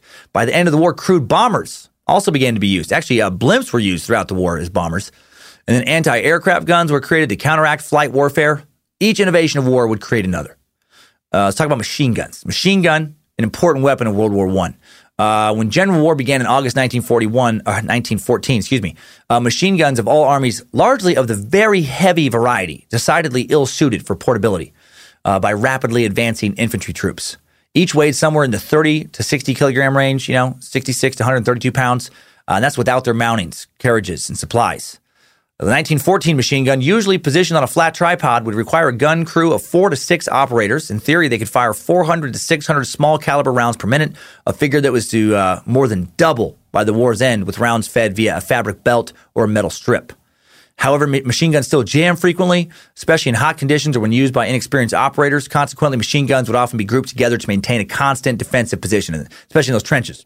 Estimates of their equivalent accurate rifle firepower would vary, with some estimates estimating a single machine gun was basically worth as many as 60 to 100 rifles. 80 is usually the most consensual figure there. Very, very impressive. When the war broke out in August 1914, the Germans had 12,000 machine guns at their disposal, a number which would eventually balloon to 100,000. In contrast, the British and French had access to a mere few hundred machine guns when the war began. And then as the war went on, they would get a little bit lighter and the rate of firepower a little bit greater. And then the flamethrower might be the scariest weapon that debuted in World War I. Brought terror to French and British soldiers when used by the German army in the early phases of the First World War. The basic idea of a flamethrower, just to spread, fire by launching burning fuel. Pretty simple, pretty horrific. I think I would rather be shot or drowned than burned to death. The earliest flamethrowers date as far back as the 5th century BC. These took the form of lengthy tubes filled with burning solids like coal, sulfur, and were used the same way that blowguns were used. You have to blow into one end of the tube, and then the solid material inside would be propelled towards the enemy. The flamethrower was inevitably refined over the intervening centuries. The German army tested 2 models of flamethrower in the early 1900s, one large, one small, both developed by this man, Richard Firestarter Fiedler. That was his nickname, but it probably should have been. The smaller, lighter flamethrower was designed for portable use, carried by a single man. Under pressurized air and carbon dioxide or nitrogen, it belched forth a stream of burning oil for as much as 18 meters or 60 feet. Shooting 60 feet of flame. Fiedler's second larger model worked along the same lines but was not suitable for transport by a single person. But the maximum range was twice that of the smaller model. It could sustain flames for an impressive 40 seconds, shoot them over 100 feet for over 30 seconds. What a terrible thing to see coming towards you, man. Just watching men burning alive, screaming bloody murder. The first notable use of the flamethrower came in a surprise attack launched by the Germans upon the British at Hooge in Flanders. Springing forth to July 30th, 1915, the Germans made effective use of the portable flamethrower with gas cylinders strapped to the back of men responsible for the use of the instrument, light nozzle attached to each cylinder. The effect of the dangerous nature of the surprise attack proved terrifying to the British opposition, although their line, initially pushed back, was stabilized later the same night in that first flamethrower battle. In 2 days, though, of severe fighting, the British lost 31 officers and 751 other soldiers to flames. And the Germans would use these weapons for the remainder of the war. The British, intrigued by the possibilities offered by flamethrowers, also experimented with them. In readiness for one particular offensive, they constructed 4 sizable models weighing 2 tons each. They went big. And they just built them directly into a trench constructed in no man's land, a mere 60 yards from the German line. They were just going to burn them out of their trench. But it took forever to construct these things. And then, then sometimes they were destroyed by shell fire when they were trying to build them. Highly effective at clearing that first level of trenches, but then, then they're fucking stuck there. They weigh a couple tons. You can't move. So they didn't really use them after that. Similarly, the French developed their own portable one-man flamethrower used in trench attacks in 1917, 1918, getting burned alive in a trench. Sounds like hell. True hell, man. During the war, the Germans launched an excess of 650 flamethrower attacks. And then no numbers exist for British and French attacks, but thought to be quite a bit lower. So all these weapons, so many others new, man. Compare these weapons to the last major European war, the Franco-Prussian War. Dudes still fighting, a lot of them with bolt-action rifles, which I know some guys still use in World War I as well, or a lot of guys. But that was like more primary earlier. Bayonets, old-school cannons, cavalry, still an important piece of one's army. There were machine guns, but really effective ones, or ineffective ones, prior to World War I. There were giant machine guns that broke down so frequently or were so hard to load or so misunderstood as how to use them that they were just really kind of worked theoretically. And now it's war on steroids, gas, flames, tanks, planes fighting in the sky for the first time, submarines, elaborate trenches, millions and millions of men involved in the fight. Odds are, thanks to modern tech, smart bombs, nuclear weapons, all that stuff, we'll never see a war like this again. Thank God. Not not guys battling out in giant, sprawling battlefields like this one. Okay, so now let's get back to, now that you know about the weaponry of World War I, let's get back to the progression of the battles right after a word from our last sponsor of the day. Today's Time Suck is brought to you by Away Travel. I get so many compliments on my Away carry-on suitcase, or for my Away no shit. Even flight attendants ask me about it multiple times. And that's when you know your luggage is good. It's legit. When people who fly for a living are like, hey, where'd you get that? I love it. Yeah. Away offers high-quality luggage that is designed to be resilient, resourceful, essential to the way you travel. It's available in a variety of colors and sizes. I got the dark blue carry-on, including carry-on sizes that are compliant with all major U.S. airlines. The Away suitcase, lightweight, made with premium German polycarbonate. That's unrivaled in strength and impact resistance. Germans, greatest starting world wars, even better at building kick-ass suitcases. Suitcases that could survive a trench. They feature TSA-approved combination locks, 4 360-degree spinner wheels, patent-pending compression system to help overpackers. That's what I like best in mine, the compression system. Seriously, I put all my foldable clothes in one side, and I just stack it up about twice as high as the little thing should allow, and then I just put this strap system over it, and then just cinch it down. Squeeze it all in there with those powerful straps. Better yet, both sizes of the carry-on are able to change or charge anything powered by USB cord. Single charge will power your iPhone 5 times. Yep. When I'm doing layovers, I like to tuck my iPhone underneath the little handle strap at the top of my Away suitcase while I have it plugged into that USB port, and then I'm just charging as I'm moving. Multitasking. Hail Nimrod. So try it Away for 100 days. Vibe with it. Travel with it. Instagram it. And if at any point you decide it's not for you, return it for a full refund. Shipping is free within the lower 48 states, and thanks to Away's lifetime warranty, if anything breaks, they will fix it, so you've got nothing to lose. And not to talk shit on competitors, they don't want me to do that, but I have 2 other suitcases that have broken this year. Not a scratch in my Away, so there's that. They're very, very hard to beat up. For $20 off a suitcase, visit awaytravel.com/timesuck. Use promo code timesuck during checkout. That's awaytravel.com/timesuck. Promo code timesuck. $20 off your Away suitcase. Link in the episode description. Love having these awesome sponsors, man. When you purchase, use these purchase codes, these Timesuck purchase codes, you not only treat yourself to something nice, you show support to Timesuck while you support yourself. We appreciate it. Thank you, thank you, thank you. Now back to our battle timeline, now that we know a little bit more about weaponry. September of 1914, the British, French, and Germans had begun digging tunnels into northeastern France. In the Far East, a German naval squadron commanded by Graf von Spee severs the British Pacific communications cable. On the Eastern Front, September 17th, Austrian forces steadily retreat from the advancing Russian 3rd and 8th armies. Fighting in southern Polish territory along the Russian-Austrian border, the Germans then send the newly formed 9th Army to halt the Russians. This marks the beginning of a pattern in which the Germans will aid the weaker Austro-Hungarian army. September 22nd, the first ever British air raid against Germany occurs as Zeppelin bases at Cologne and Dusseldorf are bombed. October 19th, still hoping to score a quick victory in the West, the Germans launch a major attack on Ypres in Belgium despite heavy losses. British, French, and Belgian troops fend off the attack and the Germans do not break through. During the battle, the Germans send waves of inexperienced 17 to 20-year-old volunteer soldiers, some fresh out of school. They advance shoulder to shoulder while singing patriotic songs, only to be systematically gunned down in what the Germans themselves would later call the Massacre of the Innocents. By November, overall casualties will be 250,000 men, including nearly half of the British regular army. Holy shit. The Ottoman Empire. Turkey enters the war October 29th on the side of the Germans as 3 warships shell the Russian port of Odessa.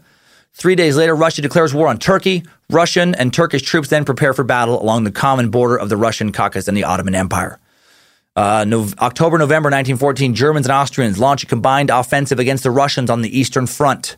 The German 9th Army targets Warsaw, Poland, but is opposed by 6 Russian armies and withdraws. The Austrians attack the Russians in Galicia, a province in northeast Austria, with indecisive results. However, the Russians failed to press their advantage at Warsaw and instead began a split counteroffensive, moving both southward against the Austrians in Galicia and northward toward Germany. The German 9th Army then regroups and cuts off the Russians at Lodz, Poland, halting their advance, forced in an eastward withdrawal by the Russians.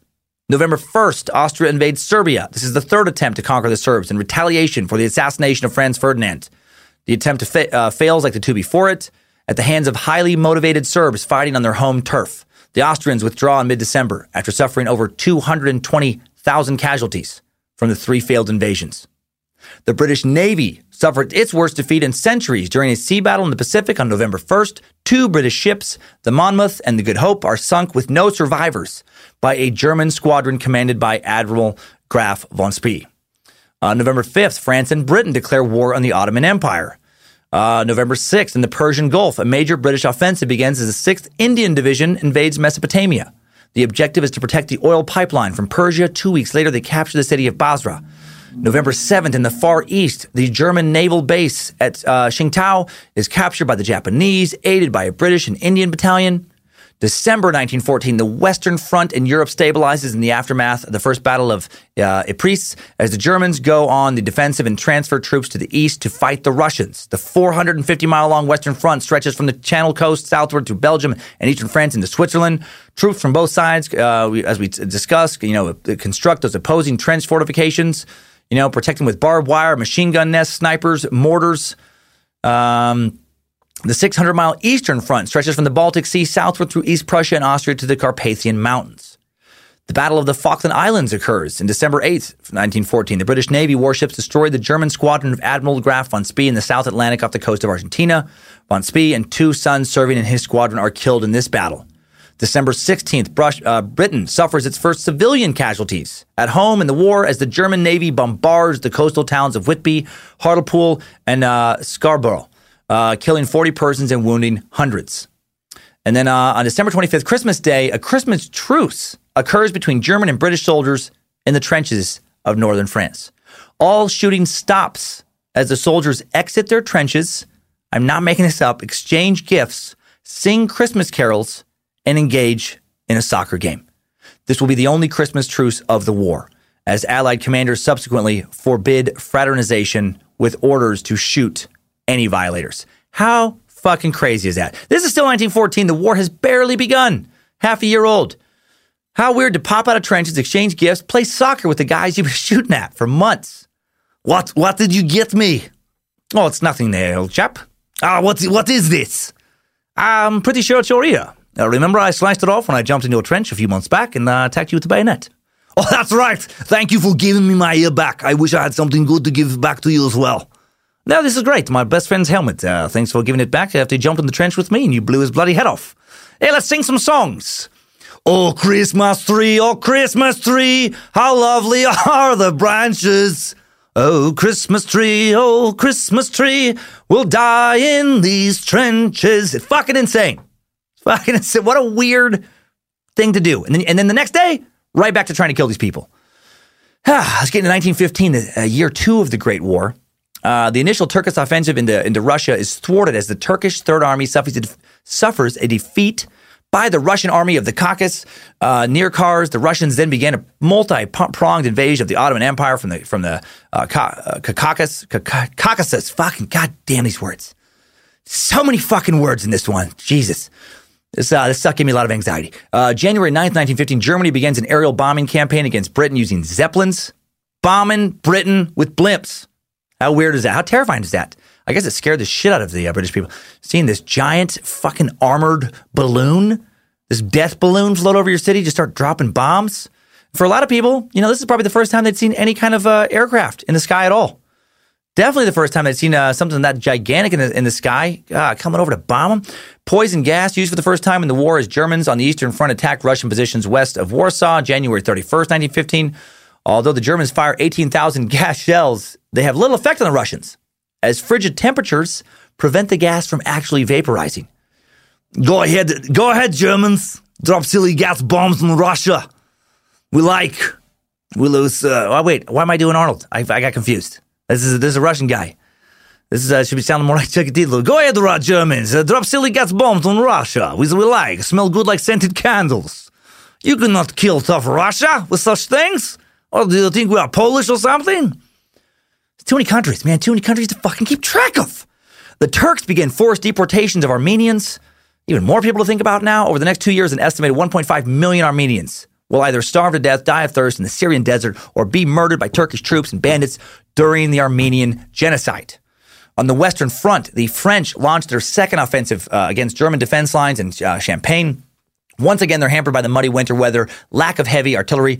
After a month of fighting, suffering 240,000 casualties, the exhausted French break off the offensive. The first German U-boat campaign of the war begins with unrestricted attacks against merchant and passenger ships in the waters around the British Isles. Within 6 months, Allied shipping losses at sea surpassed the number of new ships being built. However, the unrestricted attacks also aroused the anger of the neutral United States as Americans are now killed. March, the British Navy imposed a total sea blockade on Germany, prohibiting all shipping imports, including food. Trying to fucking starve them out. Poison gas used for the first time in the Western Front. On April 22nd, as the German Fourth Army attacks French positions around Ypres in northern Belgium. As they attacked, the Germans released chlorine gas from over 500,000 cylinders, forming poisonous green clouds that drift towards 2 French African divisions. It's working this time. The temperature is not keeping these things from vaporizing. Lacking any protection, the French quickly retreat.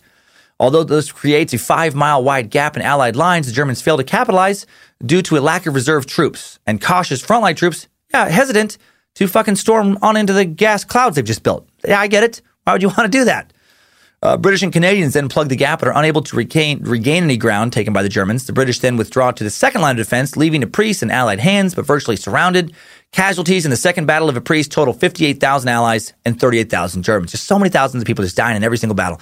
German U-boats sink their first American merchant ship on May 1st, the tanker Gulflight, in the Mediterranean Sea near Sicily. May 7th, 1915, a German U-boat torpedoes the British passenger liner, the Lusitania. I think it's Lusitania. Fuck all these words. Off the Irish coast, Lusitania. It sinks in 18 months, drowning 1,201 persons, including 128 Americans. President Woodrow Wilson subsequently sends 4 diplomatic protests to Germany. And by the way, I write these pronunciation guides. They're all over the notes if you look on the app. All over this the notes today. But you know what? You can't read those quickly. At least I can't. Oh man, I don't even understand how newscasters, they have to do world news. I guess you just have to study. I guess that's more important than just goofing around and being a jokester. If you have to get just words right, all the time for a living. Complementing the French offensive at Vimy, British and Indian troops launched their second attack against the Germans around Neuve-Chapelle in the Artois. May 9th, however, without sufficient artillery support to weaken the German frontline defenses. The advancing soldiers are decimated by German machine gun fire. The attack is called off the very next day after 11,000 casualties. May 15th, 1915, British and Indian troops launch another attack against Germans in the Artois.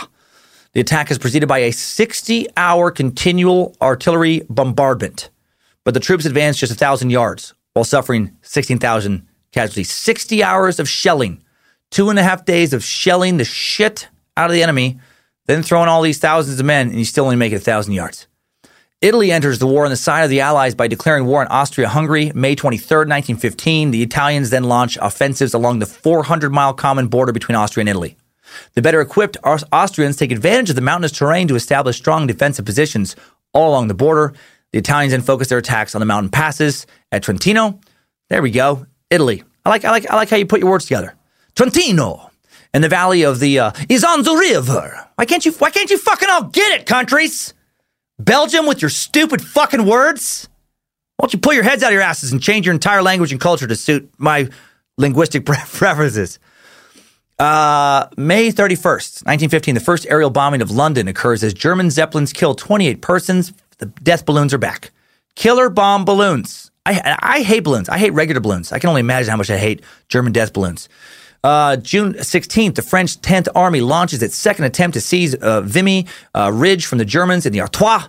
This time, the troops encounter an intense artillery bombardment from the improved defenses of the German 6th Army. The French achieve their initial objective, but then succumb to a German counterattack. It's just constant push-pull, just as they did in the first attempt at Vimy. The French call off the Vimy offensive with 100,000 casualties. The Germans suffer 60,000. 100,000 young men's lives lost. Just as one offensive. But just one of the many countries fighting in this war, man. The scope of this war is staggering. I grew up in a town of less than 500 people. Over 200 of my hometowns all dead in just one battle. Just one side of one battle. Russia creates a Central War Industries Committee on July 1st to oversee production and address a severe shortage of artillery shells and rifles on the front line. Russian soldiers in the field without rifles can only get them from fellow soldiers after they are killed or wounded. Can you imagine? Sent into World War I without even a gun. You like to have gun? You like to have weapon? You kill someone. Kill someone with Russian hands, with strong Russian hands. You take their weapon. That's how you get weapon now. You want weapon, you fight for weapon. They got trenches. They got the bombs. They stab in the gas and the flames. You sound like weak German. You sound like weak Paul. You get in there, you wrestle them. Wrestle Germans to ground. You take the gun, you fight, make Russia proud. Fucking Russians are insane. In Africa, the German Southwest African colony of Namibia. I got that one right. I got that word right. Okay? Taken by the Allies following 11 months of fighting between the Germans and South African and Rhodesian troops loyal to the British on July 9th. July 13th on the Eastern Front, the next phase of the combined Austro-German offensive against the Russians begins in northern Poland with Austro-Germans advancing towards Warsaw. The Russian army now gets weaker by the day due to chronic supply shortages. Yeah, fucking they don't have any guns. And declining morale. Yeah, I bet their morale. Oh, you feel sad. You got no food, no boots, no weapons. I got nothing to do fights. You make me sick. Once again, the Russians retreat. Also order a total civilian evacuation of Poland. Polish territory, I guess. That results in great hardship for the Polish people as they leave their homes and head eastward, clogging the roads and hampering the movement of Russian troops. I am done mocking the Poles right now. Feeling bad for these poor people. Warsaw, taken by the Austro-German troops August 5th. It ends a century of Russian control of the city. After taking Warsaw, the Austro-Germans move on to capture several other Polish cities. By the end of September, Russian troops are driven out of Poland, back to the original lines from which they had begun the war in 1914. For the time being, the battered Russian army has effectively been eliminated as an offensive threat on the Eastern Front, freeing the Germans to focus more war efforts on the Western Front. September 5th, 1915, Russian Tsar Nicholas II takes personal command of the Russian army, hoping to rally his faltering troops, give him some speeches. Come on, you guys. I know you're sad. You have no clothes. You have no food. You've had no sex for many months. You have no weapons. But just think, it's Russia. You do have little dolls that you take apart to make smaller dolls, and that is something. That is more than nothing. Fight for Russia. Losses to the Tsar's army from the Austro-German offensives in Galicia, Poland, include over 1.4 million casualties, 750,000 captured. So speech doesn't have a lot of effect, They're like, yeah, fuck, listen, asshole, we still don't have guns. Russia's also weakened economically by the loss of Poland's industrial and agricultural output. They don't got it anymore. Additionally, the ongoing mass exodus of Russian troops and civilians from Poland, called the Great Retreat, spurs dangerous political and social unrest in Russia, undermining the rule of the Tsar and his imperial government. Because if you recall from the Rasputin suck that World War I would bring about the end of the Russian monarchy, Bulgaria enters the war on Germany's side with an eye towards invading neighboring Serbia on September 6th. Thus far in the war, Austria-Hungary has tried but failed, 3 times to conquer Serbia in retaliation for the assassination of Archduke Ferdinand. Now the Austrians, aided by Germany and Bulgaria, plan to try again. With the addition of Bulgaria, Germany now has 3 allies in the war, including Austria-Hungary and Turkey. This alliance, called the Central Powers, due to geographical location, primarily in Central Europe.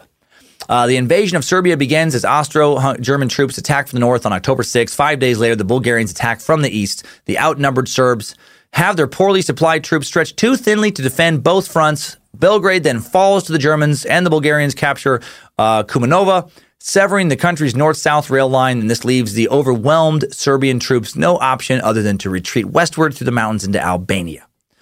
January 1916, President Woodrow Wilson begins an effort to organize a peace conference in Europe. No one gives a shit. In West Africa, February 18th, the German colony of Cameroon falls to the French and British following 17 months of fighting. This leaves only one German colony remaining in France, known as German East Africa. April 18th, 1916, President Woodrow Wilson threatens to sever diplomatic ties between the United States and Germany following the sinking of the passenger ferry Sussex by a U-boat in the English Channel. The attack marked the beginning of a new U-boat campaign around the British Isles, but in response to Wilson, the Germans do call off the U-boats. I don't know why that's just funny to me. Like, hey, guys, we're not going to trade with you if you keep fucking killing us. Okay, all right. Now my voice is mixed up. Now I'm fucking Chikatilo and Schwarzenegger all in my head. In the Middle East, the 5-month siege at Kut al-Amara in Mesopotamia ends as 13,000 British and Indian soldiers, now on the verge of starvation, surrendered to the Turks. The largest ever surrender by the British Army comes after 4 failed attempts by British relief troops to break through the surrounded garrison. And that's April 29th. May 25th, 1916, the era of the all-volunteer British Army ends as universal conscription now takes effect, requiring all eligible British men between the ages of 19 and 40. I would just squeak by. To report for duty, excluding men working in agriculture, mining, or the railroads. The main German and British naval fleets clashed in the Battle of Jutland in the North Sea on May 31st, as both sides tried but failed to score a decisive victory. Forward battle cruisers from the British Grand Fleet are initially lured southward towards the German High Seas Fleet, then completely turn around, luring the entire German fleet northward. As they get near, the British blast away the German forward ships. The Germans return fire. 2 fleets fire furiously at each other. However, the Germans, aware they are outgunned by the larger British fleet, disengage, abruptly turn away. In the dead of night, the Germans withdraw entirely. The British do not risk a pursuit and instead head home. Both sides claim victory. Although the Germans sink 14 of the 151 British ships while losing 11 of 99 ships, the British Navy retained its dominance in the North Sea, and the naval blockade of Germany continues for the war's duration. You're not getting any food, not from these boats. Germans resumed their offensive near Verdun, France on June 22nd using poison phosgene gas. At the start of the attack, they initially take the village of Fleury, just 2 miles north of Verdun, but further advanced southward is halted by a strong French counterattack. Verdun has now become a battle of attrition for both sides after months of continual fighting, with the death toll already approaching 500,000 men. That's just in this one little area.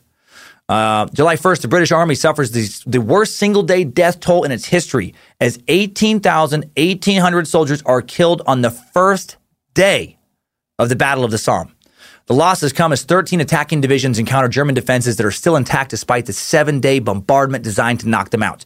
The British also attacked in broad daylight, advancing in line shoulder to shoulder, only to be systematically mowed down by German machine gunners. The Somme offensive quickly becomes a battle of attrition as British and French troops make marginal gains against the Germans, but repeatedly fail to break through the entire front as planned.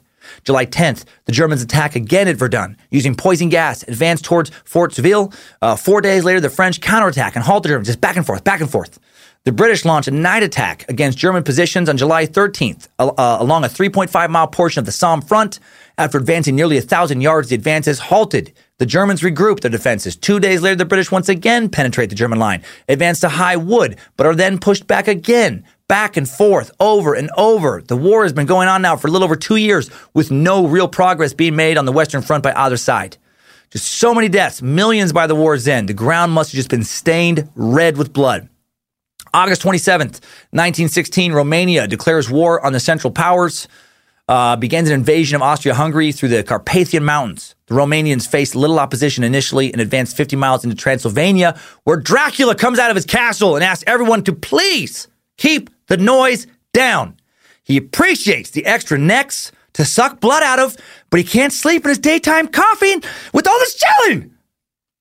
Of course, that didn't happen. Italy declares war on Germany, thus expanding the scope of its... Again, in moments like that, I do wonder, there's people working directly above me, and all they hear is just some dude randomly screaming out of nowhere about Dracula and shelling. August 28th, 1916, Italy declares war on Germany, expanding the scope of its military activities beyond the Italian-Austrian front. August 29th, Germany's entire economy is placed under the Hindenburg Plan, allowing the military to exercise dictator, Jesus Christ, dictator's a word, dictatorial. I think I spelled it wrong, but it didn't show up wrong. Dictatorial? Joe, do you know how to say this word? Exercise dictatorial? Whatever. Joe doesn't know either. He's saying in my ears. The Hindenburg Plan, allowing the military to exercise dictatorial, whatever, style, powers. I don't know why that word all of a sudden is like, I don't fucking know how to speak languages anymore. To control the labor force, munitions production, food distribution, most aspects of daily life. All that matters is that the whole country is, being used for war now. War is the only focus for Germany now. How can you help the war effort is the only important question asked of German citizens. September 15th, the first ever appearance of tanks on a battlefield occurs as British troops renew the Somme offensive, attack German positions along a 5-mile front, advancing 2,000 yards with tank support now. The British developed tanks feature 2 small side cannons, 4 machine guns, operated by an 8-man crew. As the infantry advances, individual tanks provide support by blasting and rolling over the German barbed wire, piercing the front line defense, then roll along the length of the trench, raking the German soldiers with machine gun fire. Man, vicious. November 7th, American voters re-elect President Woodrow Wilson, who had campaigned on the slogan, "He kept us out of war." Not for much longer. November 18th, 1916, the Battle of the Somme ends upon the first snowfall as the British and French decide to cease the offensive. Yeah, this is going nowhere for anybody. By now, the Germans have been pushed back just a few miles along the entire 15-mile front, but the major breakthrough the Allies had planned never occurs. Both sides each suffered over 600,000 casualties during the 5-month battle. Among the injured German soldiers, too bad he didn't die, Corporal Adolf Hitler, wounded by shrapnel. December 7th, 1916, Lloyd George becomes Britain's new prime minister. His new war cabinet immediately begins to organize the country for, quote, total war. December 18th, 1916, President Woodrow Wilson caps off a year-long effort to organize a peace conference in Europe by asking the combatants to outline their peace terms. No one gives a shit. February 3rd, 1917, the United States severs diplomatic ties with Germany after a U-boat sinks the American grain ship Housatonic.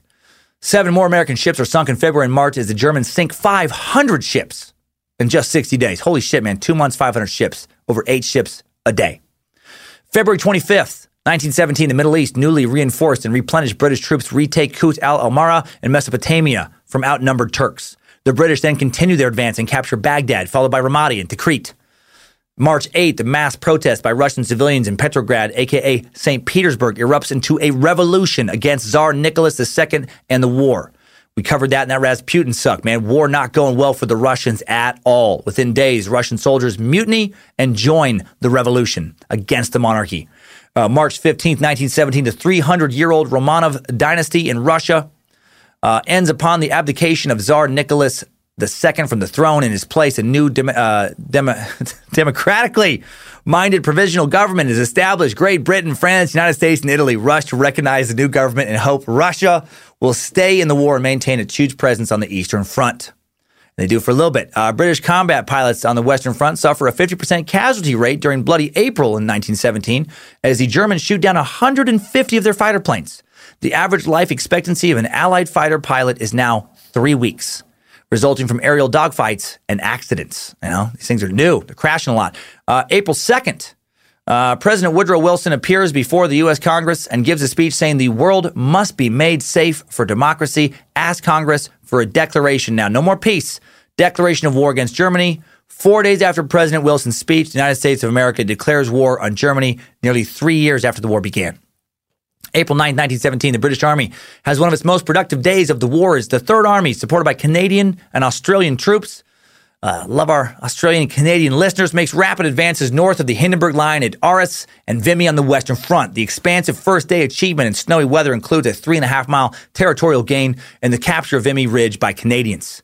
However, similar to past offensives, the inability to capitalize on initial success and maintain momentum gives Germany an opportunity to regroup, and further gains are thwarted. The British suffer 150,000 casualties during the offensive, while the Germans suffer 100,000. So maybe that 4-mile-per-hour tank, maybe not fast enough to capitalize on initial victories.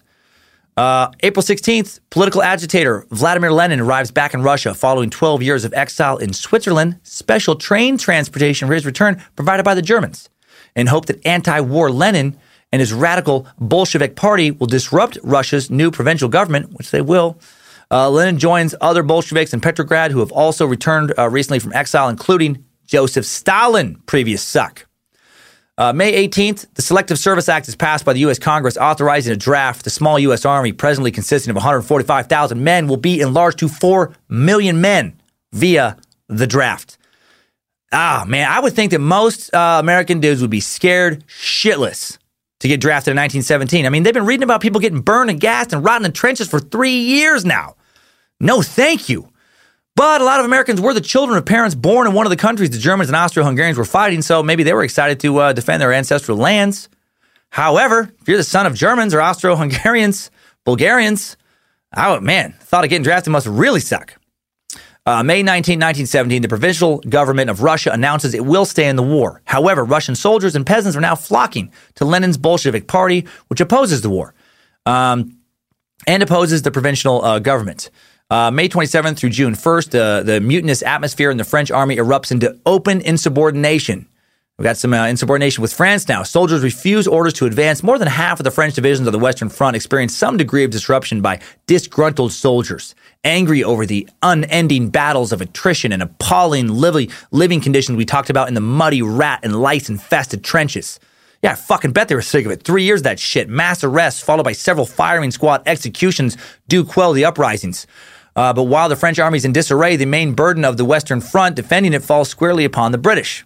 June 3rd, London suffers its highest civilian casualties of the war as German airplanes now bomb the city, killing 158 civilians, wounding 425. The British react to the new bombing campaign by forming home defense fighter squadrons, later conduct retaliatory bombing raids against the Germans by British planes based in France. June 25th, the first American troops land in France. USA! July 2nd, Greece declares war in the Central Powers following the abdication of pro-German King Constantine, who was replaced by pro-Allied administration. Greek soldiers now added to the Allied ranks. September 1st, on the Eastern Front, the final Russian battle in the war begins as the Germans attack toward Riga, Latvia. The German 8th Army tries a new tactic. They bypass any strong points as they move forward. Stormtroop battalions armed with light machine guns, grenades, flamethrowers focus on quickly infiltrating the rear areas to disrupt communication, take out the artillery. The Russian 12th Army is unable to hold itself together. Man, these guys they're fucking tired. Their country's in disarray. They probably got no guns, a lot of them. They can't hold themselves together amid the stormtroop attacks and abandon Riga. And then they begin a rapid retreat along the Dvina River, pursued by the Germans. September 20th, a revised British strategy begins at Ypres, designed to wear down the Germans. It features a series of intensive, narrowly focused artillery and troop attacks with limited objectives to be launched every 6 days. The first such attack along the Menin Road near Gallivelt produces a gain of about 1,000 yards with 22,000 British and Australian casualties. Subsequent attacks yield similar results. It's just crazy. Losing 22,000 men to death or dismemberment to gain 1,000 yards. How depressing. October 12th, the Ypres offensive culminates around the village of Passchendaele, Belgium, as Australian and New Zealand troops die by the thousands while attempting to press forward across a battlefield of liquid mud, advancing only 100 yards. Steady October rain creates a slippery quagmire in which wounded soldiers routinely drown in mud-filled shell craters. Nightmare. These guys are living a nightmare. November 6th and 7th, in Russia, Bolsheviks led by Vladimir Lenin and Leon Trotsky overthrow the provincial government in what becomes known as the October Revolution. They establish a non-democratic Soviet government because it's October 24th, 25th, according to the Russian calendar at that time. They establish a non-democratic Soviet government based on Marxism, which prohibits private enterprise and private land ownership. Lenin announces that Soviet Russia will immediately end its involvement in the war and renounces all existing treaties with the Allies. And, Germany's so happy. Germany's so happy they got one less group to fight. November 15th, 1917, Georges Clemenceau becomes France's new prime minister at age 76, nicknamed the Tiger, Le Tiger. When asked about his agenda, he will simply answer, I wage war. Apparently they wanted a strong, simple leader. How do you plan on fixing the economy? I wage war on money. Education, how will you improve education? I wage war on students. What about equal rights for women? I wage war on women. Jerusalem, captured by the British on December 9th. This ends 4 centuries of Ottoman Turkish Empire control. December 15th, 1917, Soviet Russia signs an armistice with Germany. With Russia's departure from the Eastern Front, 44 German divisions now become available to be redeployed to the Western Front in time for Ludendorff's spring offensive. March 3rd, 1918, at Brest-Litovsk, Soviet Russia signs a treaty with Germany, formally ending its participation in the war. Harsh terms imposed by the Germans forced the Russians to yield a quarter of their pre-war territory and over half of Russia's industries to the Germans. March 21st, Germany's all-out gamble for victory begins upon the launch of the first of a series of successive spring offensives on the Western Front. The St. Michael Offensive, named after Germany's patron saint, begins after a 5-hour, 6,000-gun artillery bombardment as 65 divisions from the German 2nd, 17th, 18th Armies attacked the British 3rd and 5th Armies along a 60-mile front in the Somme. At first, it seems destined to succeed, as the thinly stretched British 5th Army is quickly overrun and wrecked. Using effective stormtroop tactics, the Germans recapture all of the ground they'd lost in 1916 during the Battle of the Somme and press forward. However, during the 2-week offensive, the British Third Army manages to hold itself together and prevents the Germans from taking Arras and Amiens, key objectives of the offensive. April 1st, 1918, British's Royal Air Force is founded upon the merging of the Royal Flying Corps and Royal Navy service, and by now the British aviation industry has become the world leader. So no April Fools. No, they really did that. April 21st, Germany's Red Baron, Manfred von Richthofen, shot down and killed by the British. This German ace was credited with shooting down 80 Allied aircraft. Some historians think he shot down actually over 100 airplanes. He was buried with military honors by the opposing British. Dude, 80 fucking planes shot down by one pilot. Those little dogfights, or more, all by the time he was 25. Man, tough sport to be in though, man. Dogfights. Those aerial, one loss and you're dead. 80-1. A record of 80-1 gets you just as dead as a record of 0-1. May 28th, 29th, troops of the U.S. 1st Infantry Division capture the village of Cantigny from the Germans and hold it. The American Expeditionary Force, the AEF, is commanded by General John Pershing, determined to maintain all American fighting units rather than parcel out American troops to the British and French armies, other than that one we heard about, other than the Hellfighters. By now, 650,000 American soldiers have arrived in France, with the number growing by 10,000 per day. The Battle of Belleau Wood, involving the U.S. 2nd Infantry Division, begins on June 6th. During the 3-week fight against the Germans, Americans experienced their first significant battlefield casualties, with 5,000 killed, but they did win this battle. June 15th, Austrian troops began an offensive along the Piave River in Italy. At the urging of the Germans, although suffering from lack of food, horses, and supplies, they crossed the river and established a 12-mile front, but then realized they cannot hold it against the now revitalized Italian army and withdraw after suffering 150,000 casualties. Following this, Austrian soldiers in Italy began deserting. Mid-1918, soldiers from all sides get fucked up by the flu. Flu of 1918, no joke. Troop losses from the flu epidemic soon exceed combat casualties, especially weakening the hard-pressed German army. The worldwide epidemic lasts for about a year, killing an estimated 20 million people. Then vanishes as strangely as it had appeared. Ain't that a bitch, man? Especially for dudes in the trenches. On top of all the other horrors, now you have the worst, deadliest flu outbreak. Now you're shitting yourself to death in an already shit-filled trench. July 15th to the 17th, 1918, the last German offensive of the war. The Marne-Reims offensive begins with a 2-pronged attack around Reims, France, by 52 divisions. The Allies had been anticipating this battle and lie in wait. The German attack to the east of Reims, crushed that day by the French. To the west of Reims, the advance is blocked by the U.S. 3rd Infantry Division, followed by a successful French and American counterattack. September 12th, 1918, the first standalone attack by Americans occurs as the U.S. First Army attacks the southernmost portion of the Western Front in France. The offensive is supported by an unprecedented 1,476 Allied aircraft used as part of a coordinated air-ground attack. Within 36 hours, the Americans take 15,000 prisoners, capture over 400 pieces of artillery, and the Germans withdraw. The Allies push the Bulgarians. And by the way, if I have a weird pronunciation of artillery, some people have pointed out, just fucking deal with it, right? Sometimes it's just the way I say shit. The Allies, on September 15th, pushed the Bulgarians out of Serbia as French, Serbian, and Italian troops make rapid gains, advancing nearly 20 miles northward from Greece in 3 days. Bulgarian troops attempting to redeploy westward throughout the narrow Kosterino Pass are relentlessly bombarded by airplanes, and overall troop morale collapses. Meanwhile, political turmoil strikes at home as anti-war riots erupt in Bulgaria's cities, along with Russian-style revolutionary fervor that results in the proclamation of local Soviets. September 19th, 1918, in the Middle East, the Allies launch a cavalry attack to push the Turks out of Palestine. Australian and Indian cavalry divisions smashed through the Turkish defenses around Megiddo on the first day and galloped northward as British infantry follow, while the RAF and Arab fighters disrupt communication and supply lines. As the Turkish armies collapse, they withdraw northward towards Damascus, with the Allies in pursuit.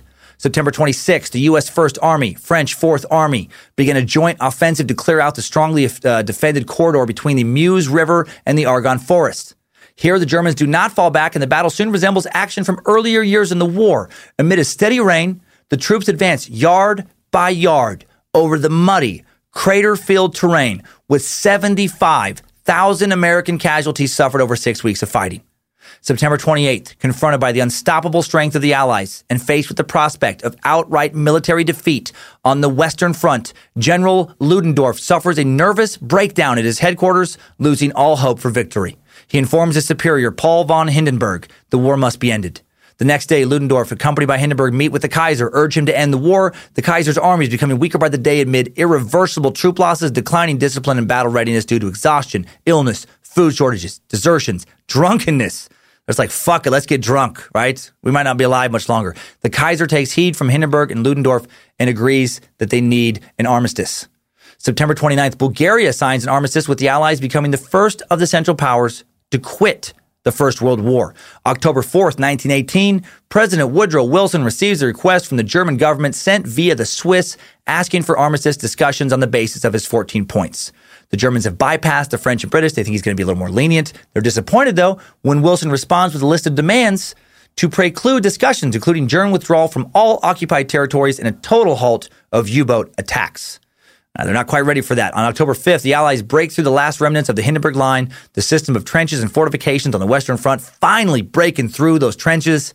October 6th, a provisional government proclaims the state of Yugoslavia, signaling the beginning of the breakup of the old Habsburg Austro-Hungarian Empire in Central Europe, which had existed for 6 centuries. Shit is changing in Europe.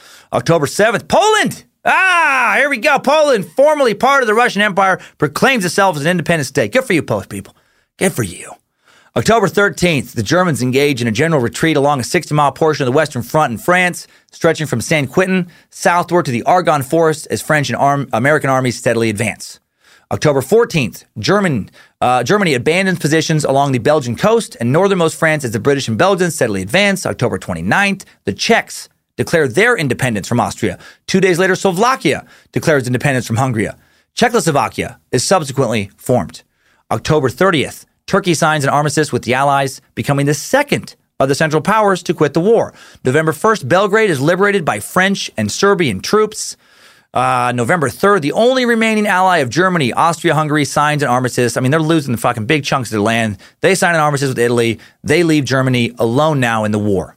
November 9th, 6 days later, the Kaiser's imperial government collapses in ruin as a German republic is proclaimed with Friedrich Ebert heading the new provisional government. Kaiser Wilhelm then seeks refuge in Holland amid concerns for his safety.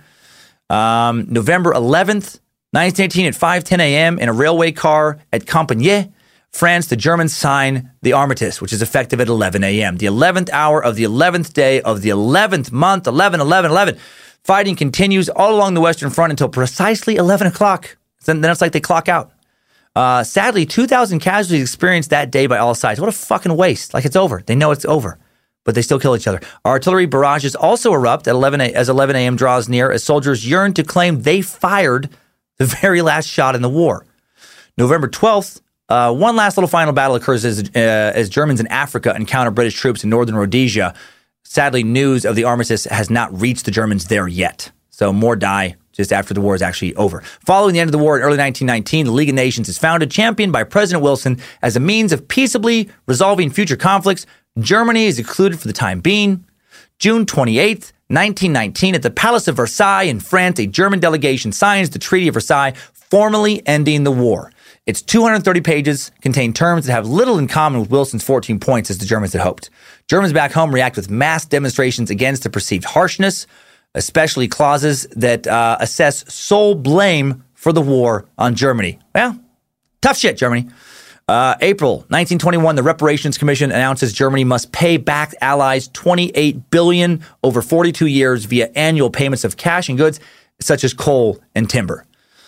January 1923, after Germany falls behind on its war reparation payments, French and Belgian troops occupy the rural industrial region inside Germany.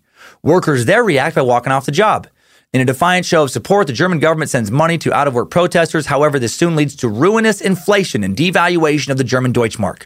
Eventually, $4 billion to the dollar as the government prints an unlimited amount of money to try and satisfy its needs. And then things continue just to spiral downward for Germany until the total economic collapse in 1929 causes further turmoil that generates popular support for Hitler, resulting in the election of Nazis to the government, and the path to World War II is now set. And that takes us out of a fucking whopping time suck timeline. Good job, soldier. You made it back.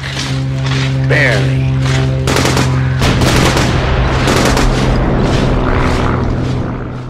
Wow, what an epic giant war, man. I'm tired. I've just been talking about it. I know there wasn't as many jokes as usual in this one, but geez, it just felt too confusing to take too many tangents in this already so complicated and complex suck. This isn't like someone's life, you can just follow. This is a long series of many developments that lead to a long, very complex, so many multifaceted battles, war, and we still glossed over so very much. But I hope I didn't make it too complicated, and I hope I didn't make it overly simplified. Hopefully, most of you understand World War I a lot better now. I know I do. I really didn't know shit about it before this suck. This war that ended 100 years ago, and 1 day ago, exactly when this episode is released. The casualties suffered by the participants in World War I dwarf those of previous wars. I mean, this is unreal. Some 8.5 million soldiers died as a result of wounds and or disease. The greatest number of casualties and wounds were inflicted by artillery, followed by small arms, then poison gas. The bayonet, which was relied on by the pre-war French army as the decisive weapon, actually produced few casualties.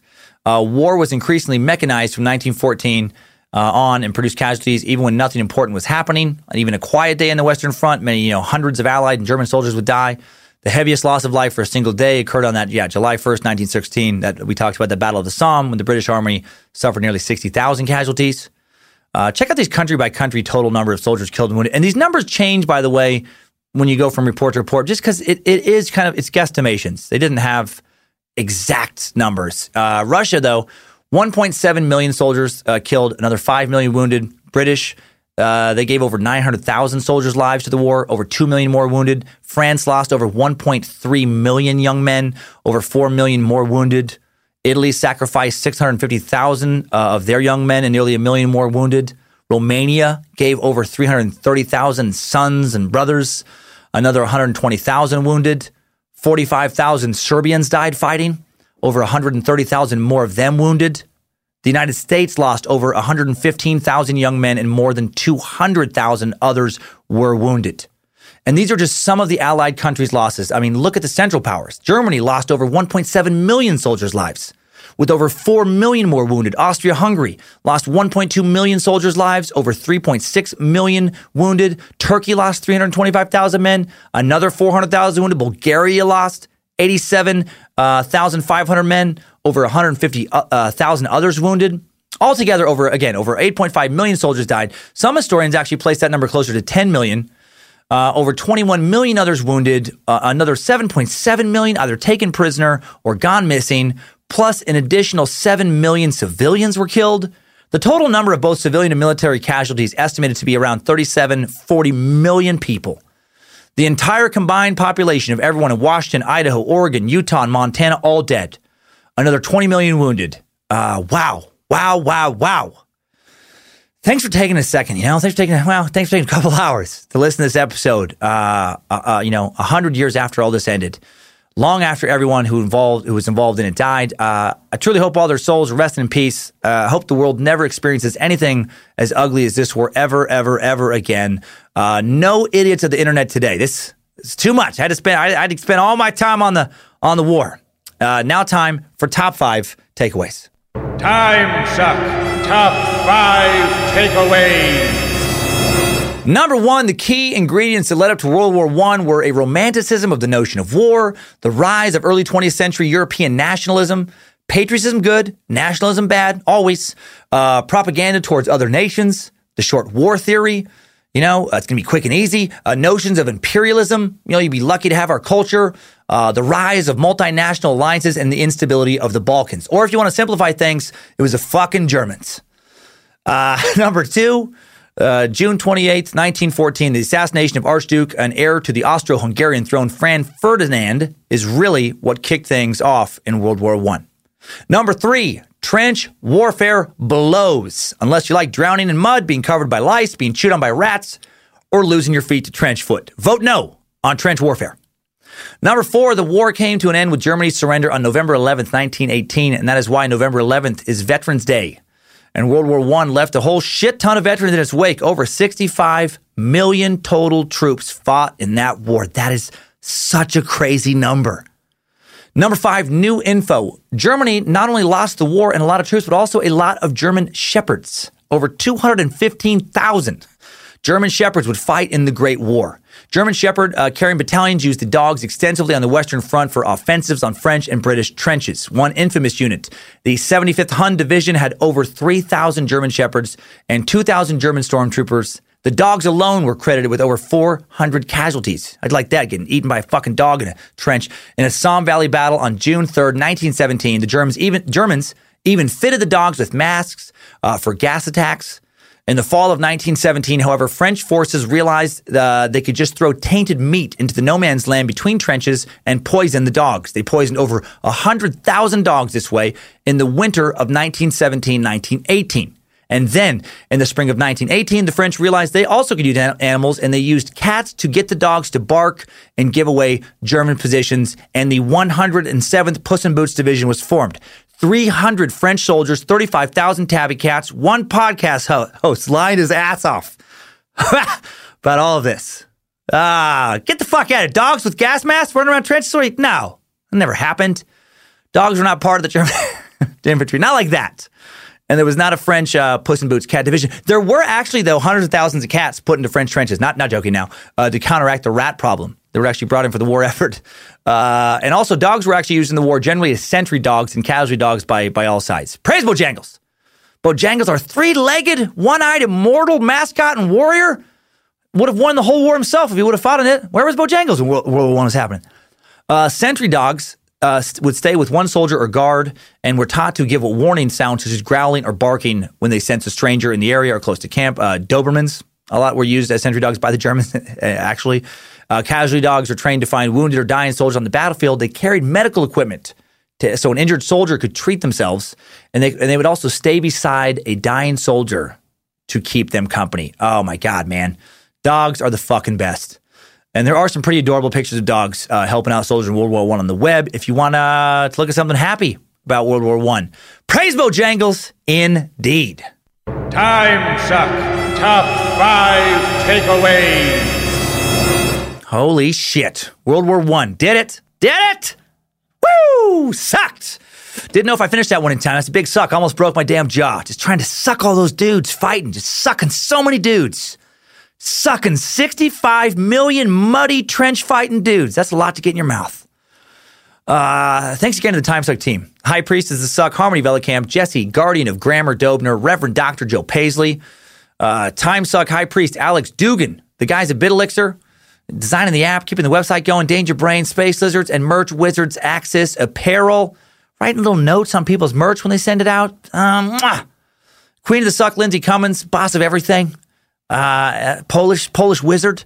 Another special thanks to OG Bojangles researchers Sarah and Rebecca Reba Lilly, the hammers of knowledge, for giving me so much good info to start this suck with.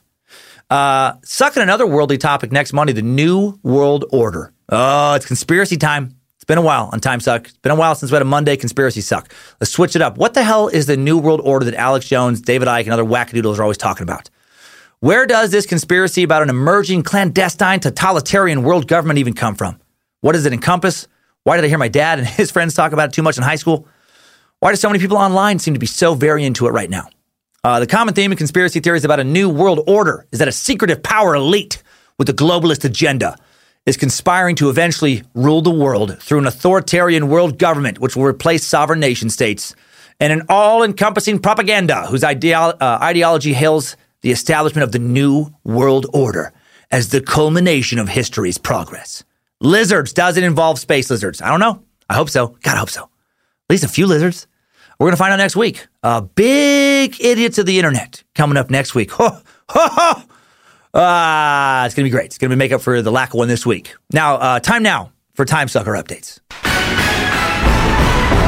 Updates? Get your Time Sucker updates. First up, wonderful Time Sucker Jesse writes in letting us know that Triple M has saved her. Not kidding. Michael McDonald saved her. For real. Yamo saved her. Oh, Yamo saved her. Jesse writes, Dear Master Suck, the ambassador of the Mushmouthers. Oh, so much today, right? And the head missionary of Nimrod. Hail Nimrod. I'm writing to you today because I wanted to tell you how you and your love for the Triple M made me realize that I was not in a good space and in an unhappy relationship. I found you originally on Pandora and became obsessed with your comedy. Yes. And I would listen to you while I did housework, which was a constant job since I was the only person in the house cleaning, cooking, and taking care of 2 puppies. Do not let Lindsay ever listen to this. Then I heard your ad for your podcast, and I started to binge. At the time, I lived an hour from work, so I would listen to you through my long commute and eventually while I did housework. What struck me the most from your podcast was your rendition of Triple M's I Keep Forgetting We're Not in Love Anymore. The more and more you kept laying down those sweet, sweet lyrics, the more I realized I was not in love anymore. My relationship was falling apart and I was willing to ignore it because we were comfortable. The more I tried to ignore it, the more you seemed to keep singing in my ears, I keep forgetting we're not in love anymore. I keep forgetting things will never be the same again. Eventually, I couldn't ignore my situation. My depression was going nuts. My anxiety was having a field day, and I wanted to be happy. I finally packed up my stuff and left. I am now 100 times happier, visibly happier, found someone who makes me happy, and getting back to my strong, independent woman status that Lucifina would be proud of. Hey, Lucifina! So in conclusion, never stop Triple M and us because you might be shaking someone awake, realizing they are not in a situation they would like, or maybe even scarier, in a situation where they might not be safe. Master Sucker, thank you from your disciple of Mushmouthers, Jesse. Thank you, Jesse. Hail Lucifina. You can be independent. You just got to try. Some see the road as clear. Some say the end is here. They say it's a hopeless fight, but I say I got to try. I think I rushed that. I think I fucked it up. That was a lesser-known Michael McDonald song. It's harder for the rhythm, you know? I actually wanted to go with Jesse's Girl. Da-na-na, da-na-na, Jesse's Girl. Which also doesn't make sense, because you're Jesse. You're the girl. Let's get on to the next message. But I'm glad you're doing well. I'm glad you're doing well, and I'm glad some Michael McDonald helped you out. Next up, Joe motherfucking Bojangles. Guessing that's not his legal last name. That's what it said in the email. And Joe is a ghost believer. Regarding me asking for real supernatural encounters the other week, Joe writes in saying, I absolutely believe in ghosts and spirits. I have a lot of stories I'm going to tell, but the first one, if you want, just share with the brothers and sisters of Nimrod. Doing it now. But whatever you do after listening, do not, and I repeat, do not look behind you. I just look behind you right now. No one right there. So growing up, I lived next to a graveyard. My bedroom was literally 20 feet from it. That fucking sucks. It was nighttime. Oh, by the way, there's a graveyard 30 yards from the Suck Dungeon, by the way. Not even kidding. Big-ass graveyard, just directly across the street. From where I am right now.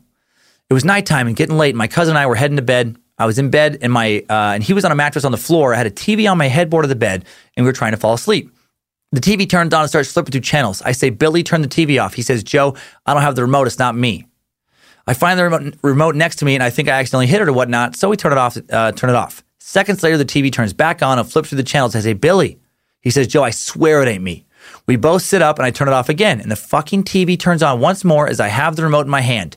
We are getting fucking scared now. I said, fuck this, and unplugged it. And I swear to you that fucking TV turned on again after he unplugged it.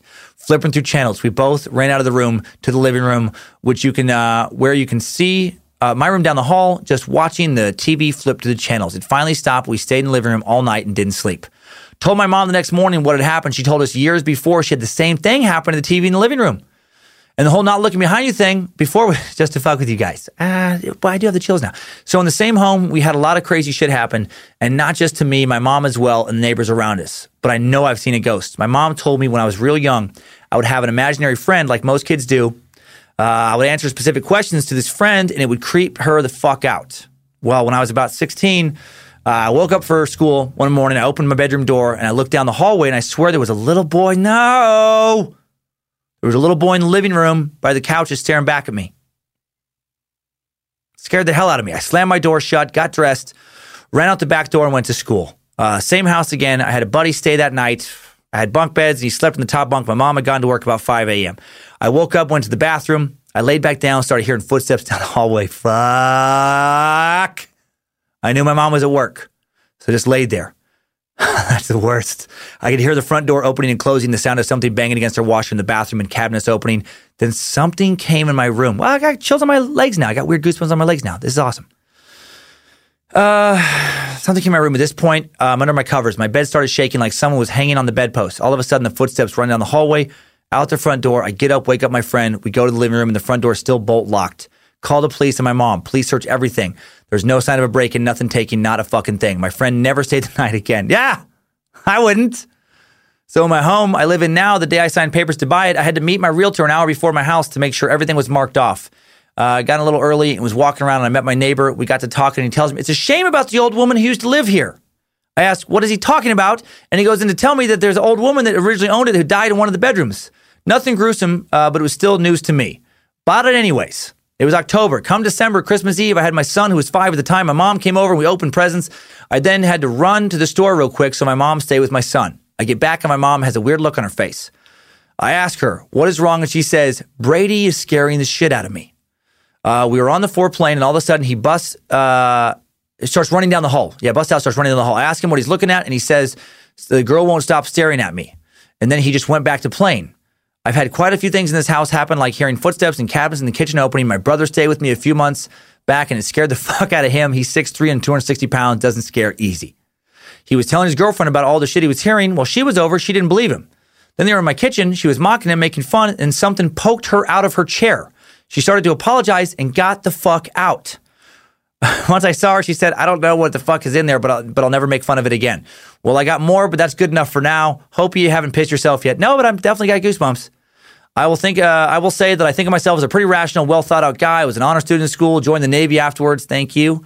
Hold a pretty damn good job now. So I definitely believe, and I have no other answers other than to what I've seen throughout the years.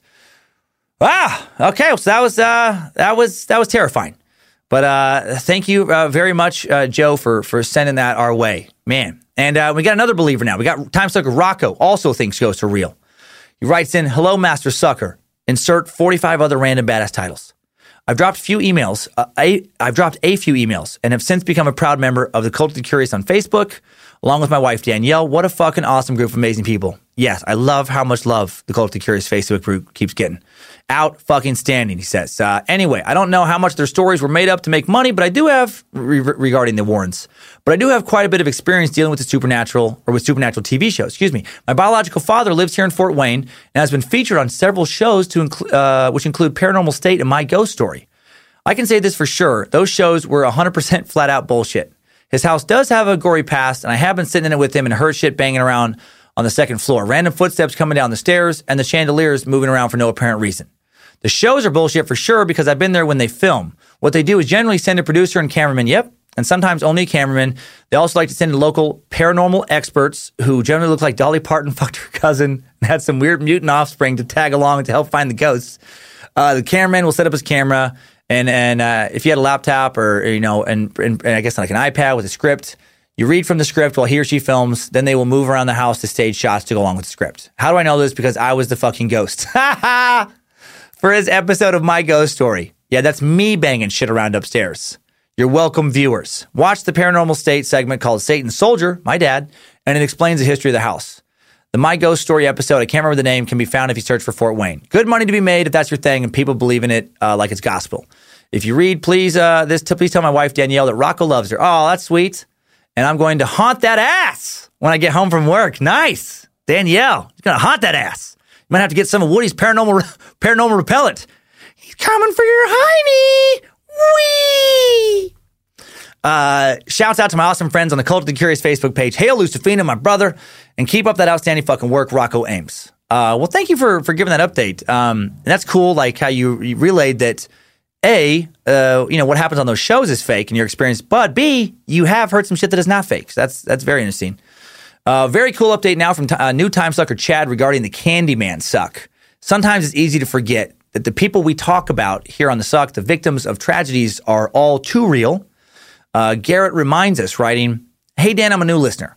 I found you via last podcast on the left. Just finished listening to the Candyman episode. Joseph Allen Lyles was my uncle. He went by Allen. I was born in 79, so I don't know him. However, I grew up hearing my aunts and uncles, 7 of them total, and my father all talking about him and not knowing where he went or what happened. Always suspecting Dean's involvement. Yeah, Dean Corll, the Candyman killer. They didn't identify his body until only about 5-6 years ago at High Island, I believe. I may be wrong about that. I'd have to ask my Aunt Donna. But I wanted to say, when you said his name on the podcast, I felt a bit of a chill go down my spine and then a sigh of relief that our family finally had closure when they identified and tied him to the many young men that were taken by Dean. Thank you for being thorough and giving Alan, even if only a line about his abduction, a tiny voice. Thank you, sincerely, Chad Grizzly Lyles. Well, thank you, Chad, man. Man, I try to, we talk about horrific things, but try to be respectful of the victims and acknowledge, what horrible things happened to them. Now, Time Sucker Garrett Schiponi writes in with another fun Ed and Lorraine Warren Suck update. This is about this legal case regarding the Stambovsky versus Ackley trial. Dear Suckmaster General, I just finished last week's Suck. I got really excited when you mentioned Stambovsky versus Ackley. I graduated law school in 2017. This was my favorite case we read about in law school. Great explanation of the holding, by the way. However, I think you have missed the opportunity of reading some comedic gold in the form of a judge using legal language to shit all over the absurdity of this case. For example, quote, New York law fails to recognize any remedy for damages incurred as a result of the seller's mere silence, applying instead the strict rule of caveat emptor. Therefore, the theoretical basis for granting relief, even under the extraordinary facts of this case, is elusive, if not ephemeral. Pity me not, but lend thy serious hearing to what I shall unfold. That's from William Shakespeare, Hamlet. Also, from the perspective of a person in the position of the plaintiff herein, a very practical problem arises with respect to the discovery of a paranormal phenomenon. Who are you going to call? As a title song to the movie Ghostbusters asks. Applying the strict rule of caveat emptor to a contract involving a house possessed by poltergeist conjures up visions of a psychic or medium routinely accompanying the structural engineer and Terminix man on an inspection of every home subject to a contract of sale. And that's the legal language there. Keep on sucking. From Garrett, P.S. I went to your show in Washington, D.C. in last June. You probably don't remember me, but I was the idiot afterward that mistook a Chad Daniels joke for one of yours. I remember you. And I get that about once a weekend. Someone's like, man, I love your passport joke. And I don't even correct him. I don't want to make him feel weird. Someone's like, yeah, thanks, man. And I think, fucking Chad Daniels. Finally, last message, another ghost message, this time from Charles Jordan. So many ghosts. Charles wrote saying, hello, I have a picture of a ghost encounter to share. This image was captured by a trail cam set up to catch trespassers on my grandparents' property in 2014. My car in the background set the camera off as I was leaving. Both of my grandparents had passed in 2011, 2012. No one was living here any longer. Does this look like a lady in a dress to you? Also, another related story. A couple years ago, my girlfriend, now wife Victoria, and I were removing grandmother's quilts from this house before they were destroyed in the abandoned property. While washing them and preparing them to be vacuum sealed for storage, my wife made a comment about how my granny should be happy now that her handmade quilts were being protected and what detergent would be best to use on them since they were old. After this comment, directly after a bottle of detergent, one of the free and clear brands that doesn't have any dyes or scents, falls off the shelf. Happy sucking, Charles Jordan. P.S. This image is 100% unaltered. It is not photoshopped, edited, etc. It was taken straight from the trail cam as is. Now, I have posted this picture that I'm talking about. It is spooky as shit on my Instagram, which is at Dan Cummins Comedy. So if you want to check it out, go there. Thanks, everyone, for writing in on today's Time Sucker Updates. Thanks, Time Suckers. I needed that. We all did. Have a great week, Time Suckers. Don't get stuck in a muddy, lice-infested, rat-filled trench while being gassed and burned by Germans this week. And keep on sucking.